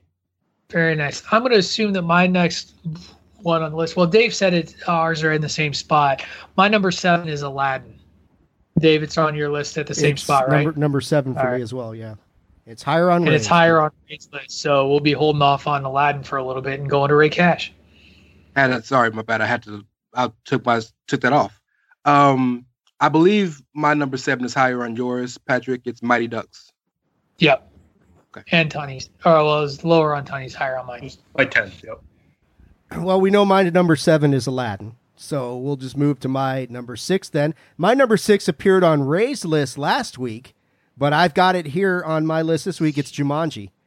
Oh! Everyone thought it was Fern Gully. No.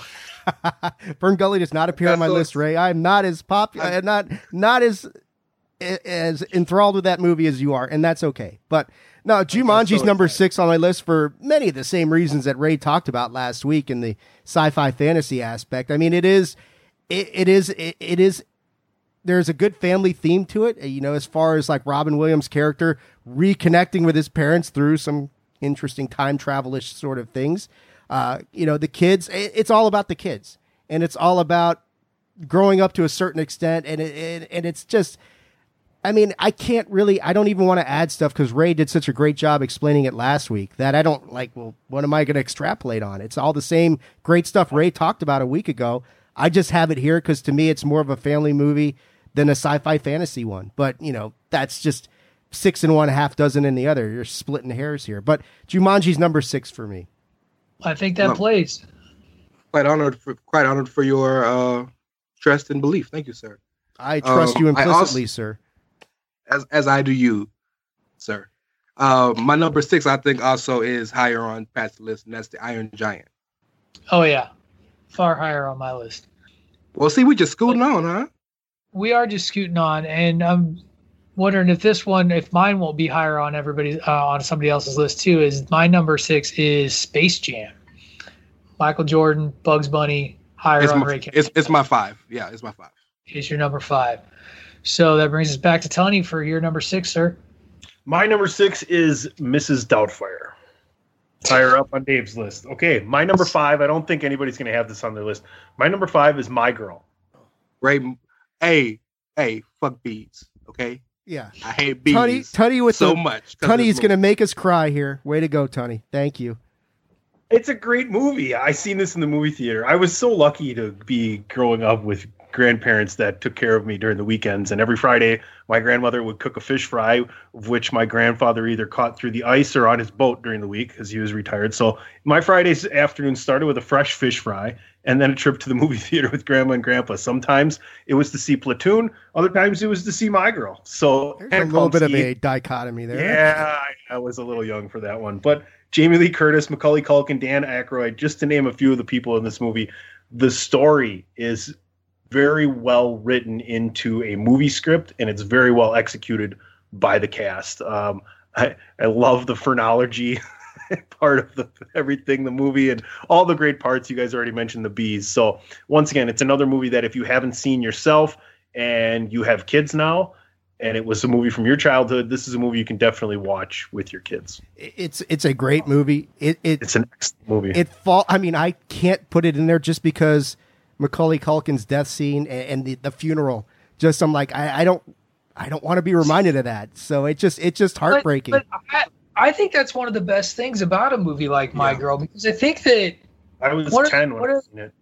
Right. Well, and I think that it's important for there to be family and children movies that address things like death. It's one of the reasons why, like the book Bridge to Terabithia and even the movie's okay. But and that's why I like Soul so much. When we talked about Soul, like too often when we talk about family and children movies, there's this like innate desire to protect children from the realities of what happens with life. And there's very like films that aren't afraid to address those big issues with children. It's one of the reasons why I will always have an infinite appreciation for Sesame Street, because I will never forget like explaining to Big Bird what death meant to Mr. Hooper. And like they covered shit like divorce. And this is the same thing in My Girl. Like it doesn't happen very often, but children lose their best friend. People die in our lives. And I think it's okay for that to be in a family film and to still call it a family film. You could push it into the lane of drama if you wanted to, because it could fit there as well. But yeah, I think that's an excellent choice, Tony. One of my best friends, his daughter, who is 11, she does like to run around being like, well, he can't see without his glasses every time the movie is on. So she does mock the funeral a little bit too. True story.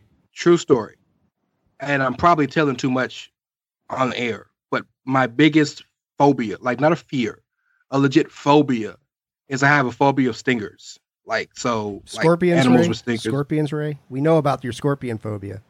Thank you. You don't need to keep saying that shit. Thank you. I like to talk about like Steve Borden. Thank you so much. Thank you. Like, y'all joking. I will legit in this call. So anyway, Ray was trying to, open his heart to us. I really was. Third fashion, we're like, what a wuss. Are you less scared of fake Sting than real Sting, or does that you work? keep going? I will hang up. Like, no lie, and just move on.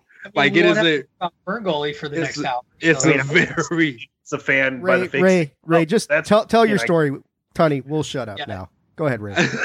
I was going to say, promising nothing. Part of the reason I think that I have this fear is maybe because of this movie.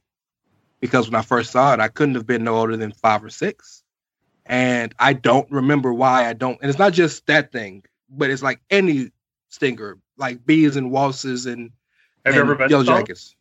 No. There you go. You're welcome. Oh, well, okay. Thank you for your sacrifice. It's an overrated experience, Ray. Put it that way. I would imagine. So now that we've let Ray relive some trauma, we're back to me. Yes, I'm sweating and I have goosebumps right now. So thank you. So my number 5 is another Macaulay Culkin flick, and that is the holiday classic Home Alone. I will consult you next time I put a movie with bees on my list. Thank God I didn't pick B movie. Hey. Oh no! See, B movie isn't bad. Like no, okay. On My Girl, look at this. No, because in My Girl, the bees were like Thanos level villains. Like they went after that boy. I'm so close. I was so close to getting us out of this, Dave. Like Home Alone is higher. Home Alone is higher. Home Alone's higher. Yeah, higher up. All right, Ray, you're number 5. Number 5, right? Space Jam. So can I talk about it, or is it higher? Oh, just us, man. Okay. Anytime you can put Bugs Bunny and Michael Jordan in a movie together, the marketing of this movie was so dope because it had Jordan, Bunny. It was, Space Jam. Yeah, one time. Yeah, but it's a great movie. Michael Jordan did a decent job acting. He wasn't great, but he didn't need to be great. He just needed to be Jordan. And we got the introduction of Lola, which has become a thing now. Bill Murray is hilarious in the movie. But it was such a big deal for a sports fan growing up, especially a kid who wanted to be in the NBA as a child, to kind of see the two things that he loved the most. The only other thing that would have took it over the top was to see like Hollywood Hulk Hogan in the movie or some shit. That'd have been like all 3 of my loves. But it was a fantastic movie. Jordan was the man. It was cool to see how they bridged the gap of it being baseball Jordan to this being the precursor that gets him back to the league, and underrated roles played by Barkley, Ewing, Grandmama, Larry Johnson, Sean Bradley, and the big homie Muggsy Bogues. Can we just own that one of these things did not look like the other?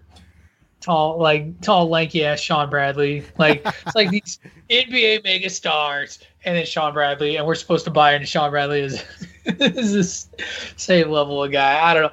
He was tall and could dunk barely. He didn't even have to leave his feet to dunk. He just reached basically. Up. Hey, we're talking about these tall guys, but Sean Bradley and Manute Bol both had fantastic 3-point shots, for the record. Okay. I like Manute's son, Smoke Bowl. That's the one I like. His son's actually Bol. He's on Denver. Hey, shout out to Wayne Knight. He did another great role in there. What are your thoughts on the one coming out with LeBron? I'm excited about it because LeBron's my favorite player, but I've seen the synopsis, so it feels better because it's not the same thing. If they just rehashed, it would be bad. Yeah, I think kind of like what I was saying with Hocus Pocus, like this generation of film now is ripe for the nostalgic reboot. I mean, that's what we're getting, or the nostalgic sequel, and that's what we're seeing here. I think, with the right writers, it'll be fun, and that's the thing. It's just fun. Like you brought up. I'm sorry, I always forget his real name. I can only think of him as Newman. But when he gets blown up and blown away by a balloon, love it, classic thing. Very Who Framed Roger Rabbit vibe. Excellent choice at your number 5, Ray Cash. And that brings us to Dave and his number 5. Well, we'll just skip along because my number 5 is much higher on Patrick's list, and it is The Lion King. Yep. And your number 4, sir. My number 4 was mentioned earlier. I don't know if it's still higher on somebody else's list, but it's Toy Story. It's higher on Ray's. Wow, we're just plowing right along here. Ray, your number 4, sir. My number 4 is Aladdin. Okay. Yep. I had it lower on my list, and Dave and I had it at the same spot. There's so much I can say about this movie, but I'm going to put it into this. The singular greatest animated role ever done in the history of animation is the genie in Robin Williams. It's the greatest role ever. Casting, the way he played it, importance to the movie. I know I'm speaking I'm speaking a bit facetiously here, but I don't think anything will ever touch it. But maybe it's because Robin Williams means so much to me personally. But it's the greatest thing ever, man. it's a role that was built for him, right? And Disney was really smart in the way that they animated the movie, and that they let him riff on stuff before the animators really went to it. And so to let him kind of be himself and do his improvisation and animate after the fact was perfect. And it was interesting because Disney then tried to do direct-to-video sequels, right? And the second one did not have Robin Williams as the genie, and it didn't work. So much so that they brought Robin Williams came back for the third one that they did, and it has one of my favorite lines where it says, "This movie is brought to you by sand. It's everywhere. Get used to it." That's from the third Aladdin movie. But he is far and away the reason that movie goes, and it's so fun. Though I do got to say, I do have a soft spot in my heart for the opening Aladdin song that he sings when he's trying to stay one jump in front of the breadline, one swing in front of the sword. He steals only what he can't afford. And that's everything. So great stuff. And I have a crush on Jim. And that's the thing about these Disney movies is you think about the iconic songs that have come out of stuff like Beauty and the Beast, stuff like Aladdin, like we're going to talk Lion King. I mean, here's my story about Aladdin. And it's, out here in California, we have the two Disney parks next to each other, Disney California Adventure, Disneyland. They had at the Hyperion Theater, they did like a live action or like a variation of Aladdin. And whoever was Aladdin really did a fantastic job of channeling Robin Williams. One of the biggest disappointments to me is in the last few years. Genie. Yeah, exactly. The genie. One of the biggest disappointments in the last few years was when they got rid of Aladdin and replaced it with a Frozen performance. And nobody out here in California very happy about that. But I mean, yeah, everything you guys said about the movie, it's all Robin Williams' performance was transcendent, and it still holds up to this day as just one of the, like I think Ray's right, the greatest performance of an animated character probably ever. How did you guys feel about the live action and Will Smith's kind of flip on the role? Were you against it? Did you hate it? In the words of Patrick O'Dowd, it was fine. Okay. Exactly. This is going to be really weird. I enjoyed it. I did too. I love it. It's not Robin Williams, but it's I think it's really good. Well, and this is the thing is I'm actually kind of protective of some of these live action remakes that they've done of these animated films, because for me, and I think this is what's hard, like being able to divest yourself from the animated feature that it's based off of and just taking the movie for what it is, I think is challenging for the audience. And I talked about this on an episode of Bandwagon Nerds a million years ago. When we get to my number one movie, the live action remake, or quote unquote live action animated remake, our number one movie, live studio audience. I actually don't think that's a terrible movie at all, and is actually quite revolutionary in the work and the animation they did. Same thing with the Jungle Book, Jon Favreau's Jungle Book. Aladdin is not terrible. There's only been one or two that I've seen where I was like, this isn't so good. Like, I did not care for the Beauty and the Beast remake, but I get why other people like it. I'm trying to remember. There's one other one. Anyway, it's irrelevant now. But I think it's hard. Oh, the Mulan remake. I didn't mind the Mulan remake, even without Mushu, because it told a different tale. It was a different story. It was a different movie. It was a completely different story. Yes. Well, you raised the point that it's not that they're bad. They're all good. They're just, like you said, Patrick, detaching yourself from the animated classic is difficult. Right. Exactly. So, hey, yeah, excellent choice on Aladdin there, and that brings it to my number 4, which is see if we finally hit it. Quack quack quack, Flying V, Mighty Ducks. Am I the tops on the Mighty Ducks call? Gordon bombed away. I love that. I can't remember which movie channel it was, had all three of them, and we do Mighty Ducks marathons, 1, 2, and 3, back to back to back, and I will watch all three of them, even the crappy one where they're in high school and they're just playing against the varsity as the JV team. But Bombay's not in that one. Yeah. He is, but he's briefly in it. He's a cameo. Yeah. He's not the lead role. It became Joshua Jackson's vehicle with his intense stare. When he's pre-Dawson's Creek, I do believe Joshua Jackson doing Mighty Ducks movies. But that first one, and I grew up in a part of the country that didn't have Pee Wee hockey, so like I have no frame of reference as to what things are really, really like. But we all have these tales, and maybe we'll hear about it in other lists at some point. But movies where you have that coach that is just they've become driven by the need to win for their own sort of glory instead of being a coach.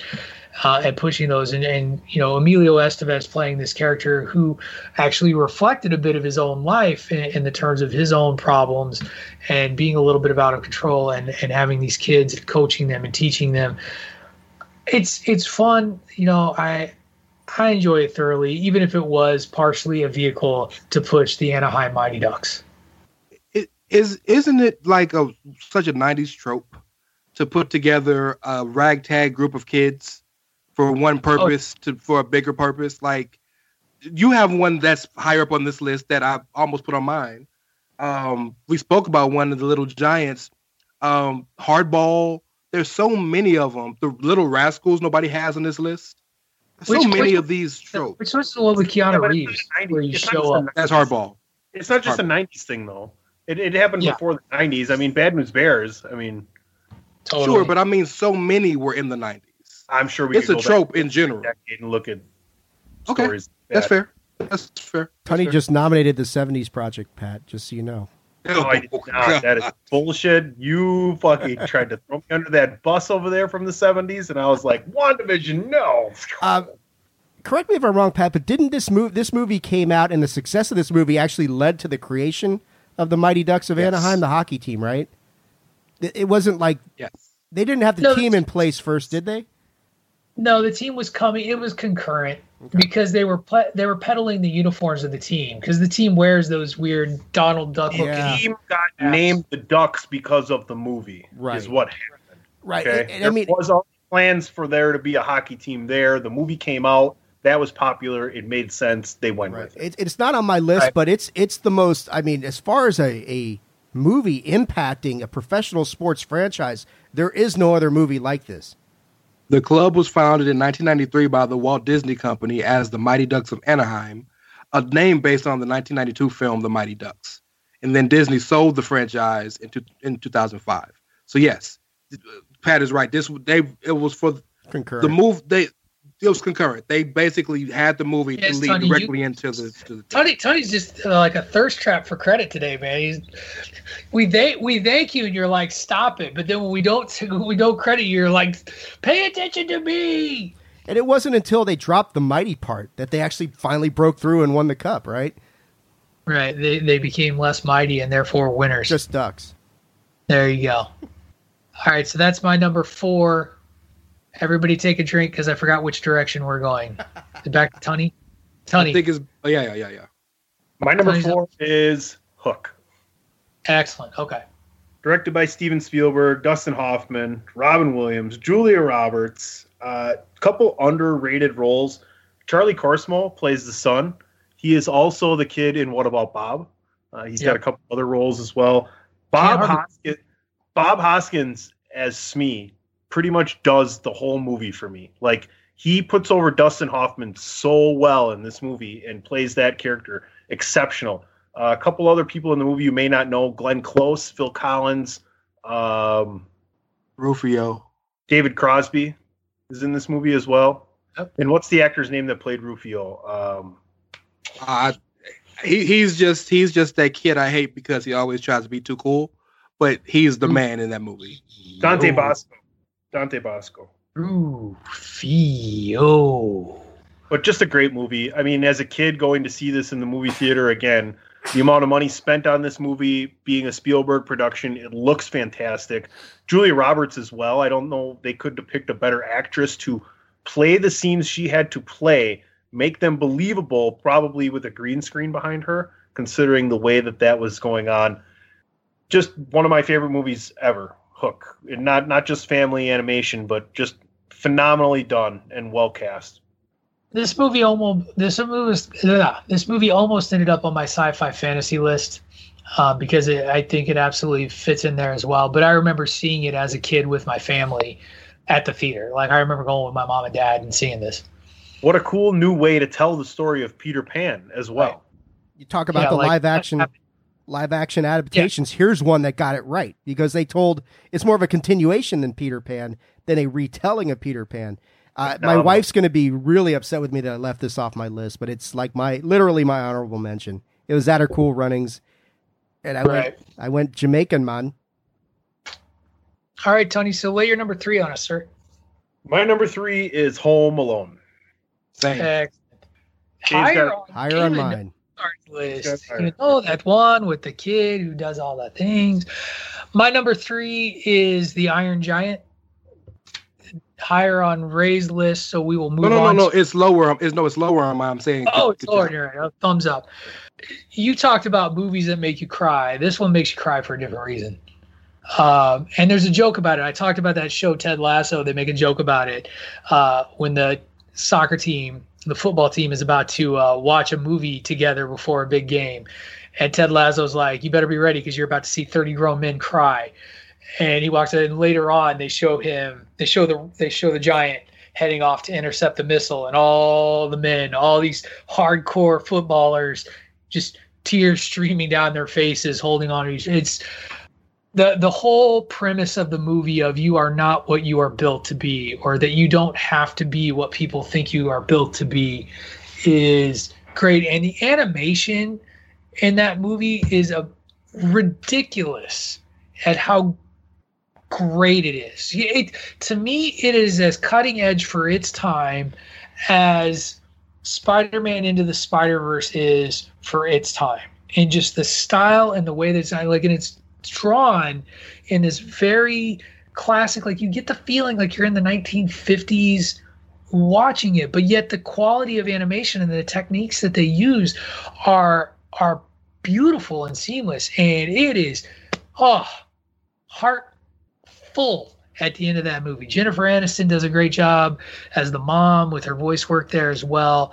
Good stuff. Can't say enough good things about the Iron Giant.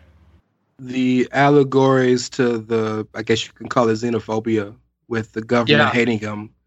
And you said it perfectly. You're not built. You don't have to be what you were built to be. You have that free will to be who you want to be.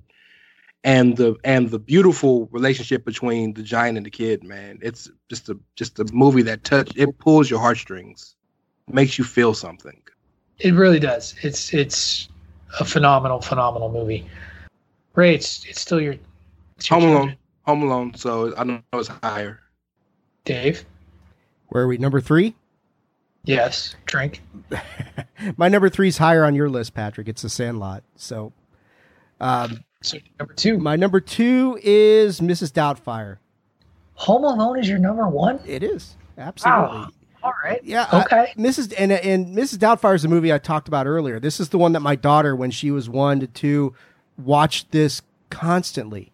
And I mean, and again, I mean, there's a theme. Robin Williams has appeared how many times in this discussion that we've had here? Another iconic performance. One of them, a different performance. Robin Williams' portrayal of Euphigenia Doubtfire is just unbelievable, man. Yes, I mean, everything that he does, the difference between him and the scene in the restaurant where he goes back and forth between the two characters seamlessly is one of the great pieces of cinema history. It's like you said, Patrick, earlier, we were talking about My Girl. It does deal with a very difficult topic, divorce. And how, the parents splitting up and the kids kind of being pulled in different directions, how you deal with that. And Daniel's approach to how he solves his problem, slightly unorthodox, I would say, but it leads to some tremendous comedic moments. It's just such a fantastic movie. And at the end, things kind of work out okay, in as well as they can. So, yeah, Mrs. Doubtfire is number 2 for me. Excellent. Right. Okay. You raised your fingers. I didn't know if we were all going to say something about it. I just think it's not only what being a parent from a only child, single parent home. Not only was it important about showing divorce, but it was important about showing the custody battle. Because we see divorce a lot, but it's always thought of as, oh, well, I could just go here or there. This was a custody battle where he had to be Mrs. Doubtfire to see his kids because he wasn't allowed to even see them. I think that was kind of the part that resonated with me the most because I lived that life, you know? So it was a beautiful movie. And to add to that, the realistic portrayal of, because a lot of times in movies, people get back together. They don't get back together. And that's how divorce generally works. And so to be the rule and not the exception, I think is a great message to have in a movie. So are we at number 2? You're number 2, sir. My number 2 is y'all's number 1 is Lion King. All right. Well, then we'll move on to my number 2, which is The Sandlot. And I've talked about this on the show more than once. Just like on Hocus Pocus, and I watch Hocus Pocus for Halloween, I watch The Sandlot on the 4th of July every year. That scene in the park with the fireworks is beautiful. It's great. Some of the stuff in that movie doesn't age well. We talked about that when we did it in the Nerd Review. There's some real problematic things with Squints and the whole swimming pool sexual assault kind of creepy vibe thing that happens there with him and Wendy Peppercorn. As Dave's like, oh, come on. Like, no, you can't just go around pretending to drown so you can make out with a lifeguard. Kids are going to be kids, Patrick. Give them some slack. The views of David Ungar do not reflect the views of bandwagon nerds. Please do not go sexually assaulting your lifeguards. But that Little League, when they play the Little League team, I eat that whole game. I eat it for breakfast. If my dog were as ugly as you, I'd shave its butt and teach it to walk backwards. Hey, I think I see your sister out there in the outfield. I think she's naked. She's naked. Shut up, Porter. I love it. I love that movie. Think she'd go out with me? Man. So it's got a good message too. Don't take chewing tobacco on a ride at the fair. That's a good message. You know, that's a bad idea. So this is also my number 2. And as someone who had gone to hundreds of baseball games before he was even old enough to start playing baseball, and someone who's played organized baseball for the last 35 years of my life, this movie is so unbelievably phenomenal. And to me, it's a message to America's youth that there are better things found outside, meeting other kids and getting together and doing things. It doesn't have to even be sports. But going out and making friends and dealing with people face to face as opposed to through a computer is so much better for you.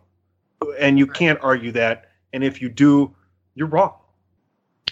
Yeah, you hit on like when I think about my own childhood, and part of the reason why I love this movie so much, growing up as a kid, we had our neighborhood, right? And in the summertime, every morning, kids would get up. We'd play baseball with a tennis ball in the street every single day until our parents called us home. And that was just in the neighborhood. We didn't go to a sandlot. We didn't go to a field. We had to find the right part of the neighborhood to play where the people didn't mind us playing and hitting a ball into their yard every once in a while. But we loved it. We grew up with it. And that was my childhood for years, like my late grade school to junior high years. So yeah, it's totally like that movie is definitely a reflection of my life as well. Should we go to number 1? It's time. All right. This is going to end on everybody's list, I'm fairly certain, and it is also Patrick's number 1. And it is one of my 3 favorite movies of all time, and it's The Lion King. As official favorite movie of all time, it's tied with that and The Wizard of Oz for me. And then there's another movie. It's called Diggstown with Louis Gossett Jr. And James Woods. And I don't know, I must have watched that on the right day, but I just love the shit out of that movie. That's neither here nor there. I own the collector's edition of The Lion King on DVD. I went and saw it in the movie theater when I was a kid. I love the live action. I love the remake. I love the play. Everything. Lion King. I mean, Hakuna Matata. What a great soundtrack. What a great story. You talked about people coming on and being cast in the right voice roles as well. I mean, talk about James Earl Jones and Jonathan Taylor Thomas at the time, and everything. Whoopi Goldberg as well. I mean, my one of my best friends, the General, who you guys know from DWI podcast, was just on Chairshot Radio. They just got a new dog, and their daughter named it Nala. I mean, this movie, and his daughter is 10, 11, and this movie's from the 90s. I mean, that's how far-reaching this is. The Lion King is just one of the great cinematic wins of all time. When that movie was re-released, I shared the story. When that movie was re-released to theaters in 3D, I wanted to see it solely to see it on a movie screen again, 3D or not 3D. And so I went by myself to go see that, because people were like, I own it, I've seen it before, like whatever. And the power behind the music, you know, you talked about Hakuna Matata, but like the Circle of Life, like that opening tune is they used it in Modern Family to introduce Lily, for fuck's sake. Right. I mean, it's epic. It translates that far into the future.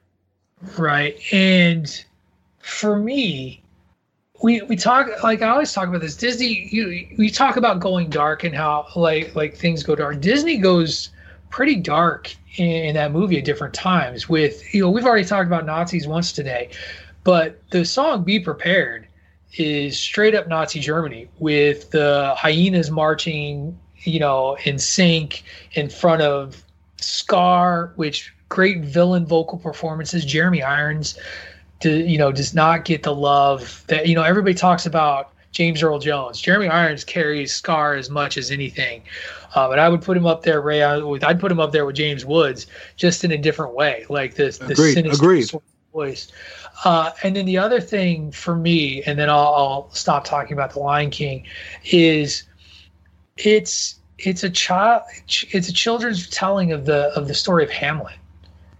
In a lot of ways, and that's not an accidental comparison. Like, it's been talked about a lot, of a son and the burden of responsibility and not wanting to face it and to take it. And it's, you know, it has a happier ending than Hamlet, but it's so great, and it's a movie that will never fade out of the test of time, like ever. It'll never feel dated, ever. That's why I put it above Aladdin. So some of the jokes and stuff in Aladdin, kids today won't get. They'll know that Robin Williams is funny, but how many of them will actually know who, like, Ed Sullivan is when he imitates Ed Sullivan, or a couple of those other sort of characters and personalities that he takes on? Like, it's not as timeless. And best soundtrack ever for an animated movie, I think. It's pretty strong up there, yeah. I got not a lot to add, although I do see, like, I don't know if you guys are with me on this. I see elements of Lion King in Black Panther. You know, there's certain elements of the Lion King that I think transferred over into Black Panther. Stuff like the afterlife, where, you know, you've got Simba's whole interaction with his dad, and then that kind of translates over into Black Panther. But yeah, I mean, you guys hit on it, all the great points. It's a timeless classic. Yeah, I see why it's number one. I might have had a little bit low at 5, but I'll live with it. Well, Dave, Ray, because Tunney and I both had the same number one. That brings it over to Mr. Ray Cash. Well, my number one, some of you don't even have on your list. Yep. My number one is the greatest, in my opinion, the greatest animated movie of all time, Toy Story. 2? Oh, sorry. So The Lion King is iconic, but I think Toy Story is not only just as iconic, but it's more relevant. I think Toy Story reaches people in a way that Lion King may not be able to. It's one thing to see lions and animals and live through in the beautiful story retelling of Hamlet in such a beautiful setting. fantastic, it's great, it's iconic. But everybody, every kid, even kids who grow up with nothing, can relive dealing with their toys. And that question of, are my toys alive? And that question of growing up and having to possibly move on to different things. There's so many tenets of life taught to you by all of the Toy Stories, but especially the first one. There's the story of acceptance, right? Accepting with Woody having to accept Buzz Lightyear, even though he was the big shit. Now Buzz comes in, that story of acceptance. There's the story of bullying with Sid next door. There's so many tenets in that movie that can be taught that are relivable. And then, so if you put that and take that fantastic storytelling and fantastic voice acting, right? Tim Allen and what's my man, Tom Hanks. Not even talking about the other guys, my boy Rodney Dangerfield. Like, so many great performances. And, you know, now we look at it in history. I think Toy Story, 4 bangers of a movie. But the original Toy Story is one of the best stories told. And it is, I think, most importantly, the first ever fully CGI'd movie. It's the first ever animation movie strictly made from a computer. So you have the stories that it teaches you, the relevancy of it with everybody, the great acting performances, and the fact that it opened up a brand new genre or way of making movies. I just can't not put it in number one. I think the fact that you have the biggest movie star and the biggest TV star at the time in the same movie with neither of their faces. Think about that. At that time. Well and said. they hit it out of the park. And they hit it out of the park. Yeah, it's I mean, I was like you, Ray. I had it one above Lion King on my list as well for a lot of the same reasons. It's I mean, they're both relatable movies. I mean, maybe like you're saying, Ray, the whole thing about your toys and wondering, you know, what do your toys do when you're not around, that sort of thing. They have these great adventures and they go and do all this great stuff. But I love the message in the movie and just kind of like, you know, having to accept that the world is moving on and kids are getting older and you know, and that sort of thing. But like you're saying, accepting somebody new, you know, who's a little different than you, who sees the world differently than you. And Buzz's realization as he goes along that he is just a toy. He's not really a space ranger. It's a fantastic movie. I love it. I know Pat wanted to talk about it because it wasn't on his list, but. Well, and the reason it wasn't on my list is I didn't see it until way after it was released. And I don't, it's a great movie. Like, there's no denying it's a great movie. It just, by the time I saw it, just wasn't as impactful to me in the same way that it was to you and Ray. Clearly it was very impactful to you, Ray. And so it's not bad. I actually prefer Toy Story 3 out of all of them. That's probably the best of all 3 of them, yeah. But yeah, it's a very influential movie. It just didn't impact me the way that The Lion King did. So that's why I didn't have it on my list. It's definitely what I would consider one of my honorable mentions. And Dave, you're going to bring up the end of the 90s Project this week with your number 1 film. Yeah, no mystery at this point. It's Home Alone is my number 1 family movie of all time. It showed up on all of our lists during the Holiday Project. That's for sure. It's such a clever, I mean, everything we said for the Holiday Project now transfers over to this. I've got it number 1 here because I just thought it was it was probably, in my opinion, the funniest of them all. I love the performances. I loved, Macaulay Culkin, of course, he knocks it out of the park in this thing. But Joe Pesci's performance is timeless. There's so many things about it. The conflict between, the bad guys and Macaulay Culkin and the concept of being left alone and him growing up in front of your eyes as you go along and still maintaining that childlike quality. It's just one of those iconic performances. Everything I loved about it during the holidays transfers here. It's the one that hits home hardest for even more than Mrs. Doubtfire, which is difficult because of my daughter's connection to it, but I'd say Home Alone's just a slightly better movie. This is the peak of Macaulay Culkin's career, right? Well, I mean, that's you got not Uncle saying Buck. much, but But think about the movies he did before. He did Uncle Buck. Yeah. He did My Girl. Yeah. Then he does Home Alone. Home Alone 2 is huge, but looking backwards, the peak was there. I mean, this is one of the most, if not the most, besides Judy Garland, one of the most successful child actors of all time. I mean, think about it. possibly one of the greatest performances by a child actor of all time, if not the greatest performance by a child actor. You left out The Good Son and Pagemaster, by the way, as you were talking about Macaulay Culkin roles. Thank you, Patrick. I think I caught the top 3. You did. Pagemaster, Pagemaster. number 15 on my honorable mention list. Oh, 50? 50. That's what you get.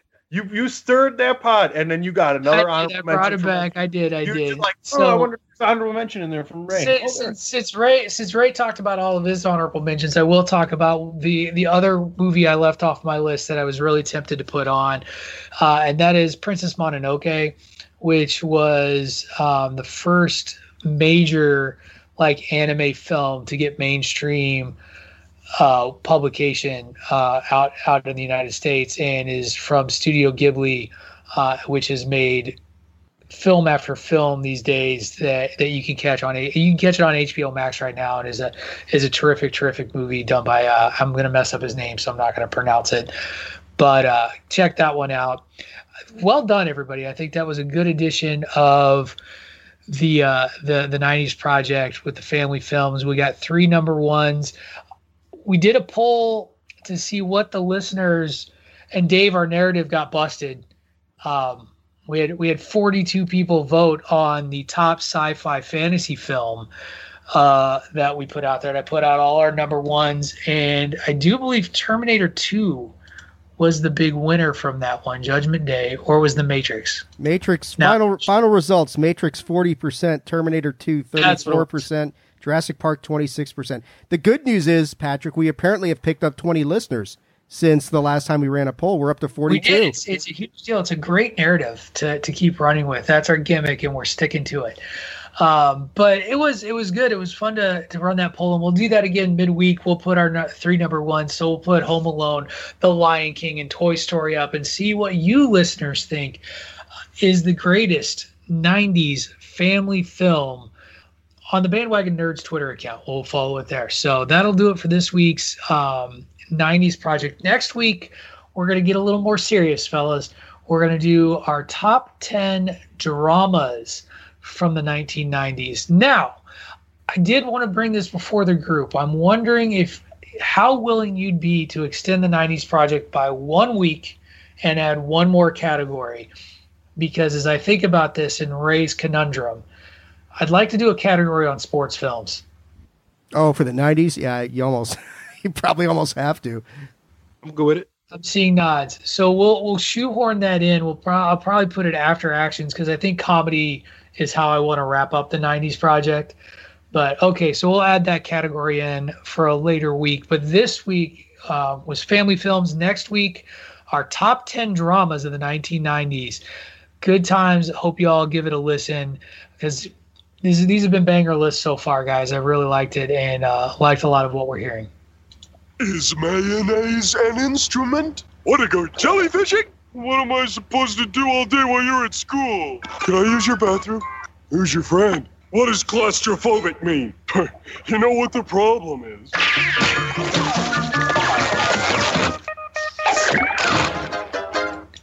And that, my friends, is the all-new introduction to Patrick O'Dowd Has a Question. Yes, Patrick from SpongeBob SquarePants, leading us in as the budget continues to grow. Well done, PC Tunney, again for the extra sound bites. Well played, well played. So we are recording this on Sunday, February 14th, also known as Remind All the Single People in the World Their Single Day. Happy Remind All the Single People Their Single Day to all of you single folks out there. It makes me even happier now that you remind me of it. How's there your you go. Going? Well, here's my philosophy on that. It's the biggest waste of space holiday in the world. And it got me thinking about other waste of space Hallmark holidays out there and just asking you, what do you guys think is the most pointless waste of space holiday out there in the world, in your opinion? Because for me, Valentine's Day is it. It's a Hallmark holiday designed to sell cards and force you to go out to dinner with, frankly, a woman who, when I fell down the stairs last night, didn't even come to check on me. That's a good woman there, man. That's a good woman there. And if she did, she's nosy. Anybody want to go? Because I got an answer, but I don't. My answer is going to be like a buzzkill. Go ahead. No, go ahead. Ray. Do it. I think this country's obsession with patriotism is like ridiculous. The 4th of July is, I think, way too much. I think it's okay to be proud of your country, but like, my God, the 4th of July, I think, is just out there. Yeah, Can we keep the baseball game? You're right before you brought up your pick. I told you. I warned you. Controversy surrounding the bandwagon. I get it. I do think that there is an interesting obsession with patriotism. When I go to a baseball game, we have 2 national anthems now. You have the national anthem that gets played before the game, and then the 7th inning stretch we have to listen to. Was it God Bless America or America the Beautiful? There's love for your country, and then there's sort of that blind everything must be worshipped about the country. So I can see why people might have a level of resentment or even just a questioning of how we celebrate the 4th of July.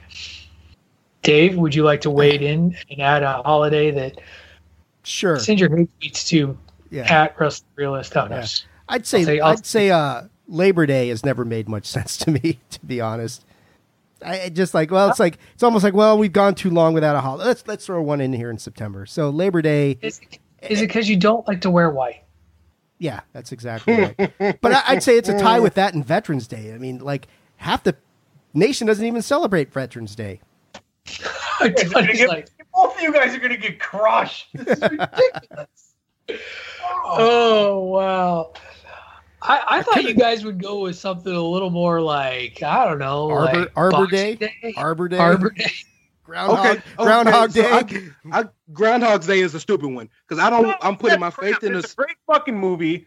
You know, it's gonna be on the list at the end of the 90s project. Don't even start. You know what? You're gonna come out here and blast America. You're gonna blast our veterans. You're gonna blast our laborers. Don't you goddamn dare besmirch Puxatawny Phil. You both just shut the Phil up right here. Shut the Phil up. Can we talk about how they've turned Christmas into That concludes the most explosive edition of Patrick O'Dowd Has a Question. I don't know that could have gone any better. Fellas, it's been a trip. It's been a journey. I think that's going to do it for this week's edition of Bandwagon Nerds. Why don't we tell everybody where to find us on the social media so that they can flame you for your dislike of veterans and our nation's independence? We'll start with you, Mr. Ray Cash, this week. Sure. You can find me at The Real C. Platt. Send your hate tweets to. You can find Ray in Canada. Yes. It's Ray Cash, R-E-Y as in Mysterio, C-A-S-H as in dollars. Happy Valentine's Day to those of you who give a shit about it. To those of you who don't, happy Valentine's Day takeover. Vengeance Day. David Ungar. For all you veterans out there, you can send your hate tweets to @phenomenalajb. Wow, that's harsh. That is really mean. That's like talking about hazing. You two are going to get flamed publicly, privately, everywhere. Well done. But you can actually check me out on Twitter @AttitudeAg. That is @AttitudeAGG, and on Facebook.com/AttitudeOfAggression. You can find me at PC Tunney, and please keep listening to everything Chairshot Radio Network. Check it out. There's tons of great programs. Chairshot Radio every single morning. Wrestling, sports, and entertainment. We got it all over there. So Chairshot Radio Network. Thank you to everybody. Please continue to listen. Excellent. Speaking of thank yous, before I say my goodbyes, I did want to take a moment and push this past week's episode of The Miranda Show. If you all have not listened to this past week's episode of The Miranda Show, give it a listen. Miranda's not actually on the show, but PC Tunney, who is here, as well as Craig DeMarco, had a really good hour or so conversation just kind of talking about their journey, getting them to where they are. And I wanted to publicly thank both of them for the kind words that they had to say, not just about the network and how it's going, but about this show, and just highly, highly complimentary stuff. And it means the world to me to hear just how happy people are with how this show has gone. So thank you very much, guys, for all of that. I officially take it all back. Then fuck you. Damn it, we're back down to 22 listeners. I feel better now. I love you too, Patrick. But it was a very, very good episode of the Miranda Show, and it's a great episode with Miranda. I don't want to get people the wrong impression here, but it was nice to hear just a highly complimentary to what we're doing and what we've been building. That's going to do it for us here on Bandwagon Nerds. You can follow me on the Twitter at Wrestling Realist. That is at WRESTLNGREALIST. You can hear me and Dave every Sunday morning on the Chairshot Radio. Listen to that every day at 6 a.m. on your morning commutes, rotating cast of hosts. Each one of us on the Bandwagon here has at least one episode of Chairshot Radio we drop a week. You can also catch me every Monday here on Bandwagon Nerds, of course, and every Wednesday on the Babyface Heel podcast with Craig DeMarco and the aforementioned Miranda Morales. That being said, thank you everyone for listening to this week's edition of Bandwagon Nerds. Next week, we bring you part 3 of the 90s Project, our top 10 dramas of the 1990s. Until then, see you next week. You've been listening to Bandwagon Nerds on the Chairshot Radio Network, a part of the Chairshot.com. Hakuna Matata, what a wonderful phrase. Hakuna Matata, ain't no passing craze. It means no worries for the rest of your days. Yeah, say it, kid. It's our problem-free philosophy. Hakuna Matata. You got a friend in me. You got a friend in me.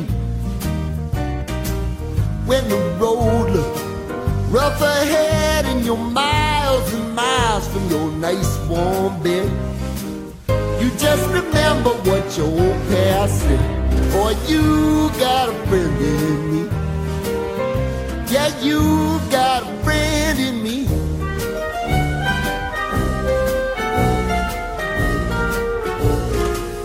You got a friend in me. You got a friend in me. You got trouble, and I got them too. There isn't anything I wouldn't do for you. We stick together, see it through, 'cause you got a friend in me. You got a friend in me.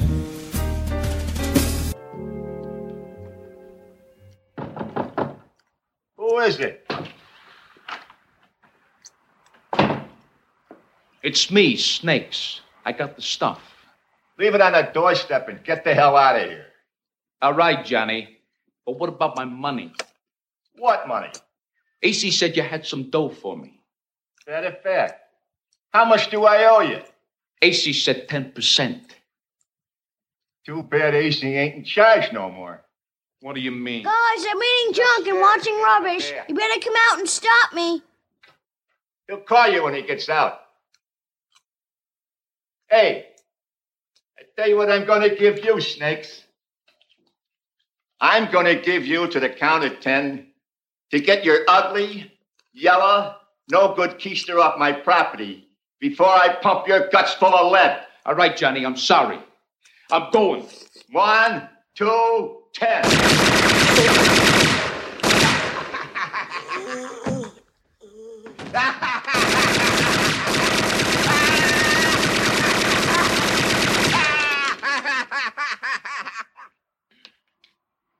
Keep the change, you filthy animal.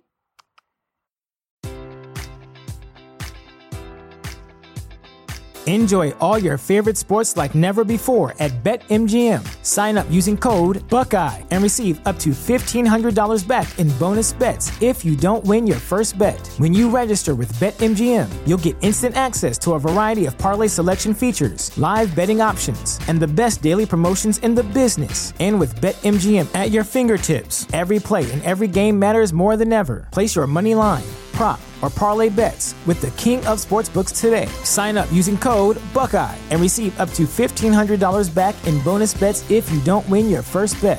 BetMGM and GameSense remind you to play responsibly. 21 plus and present in Ohio, subject to eligibility requirements. Rewards are non-withdrawable bonus bets that expire in 7 days. Gambling problem? Call 1-800-GAMBLER. In partnership with MGM Northfield Park.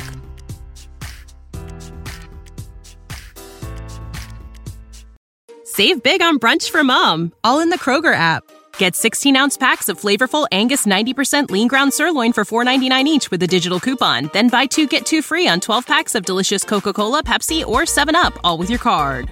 Shop these deals at your local Kroger today, or tap the screen now to download the Kroger app to save big today. Kroger, fresh for everyone.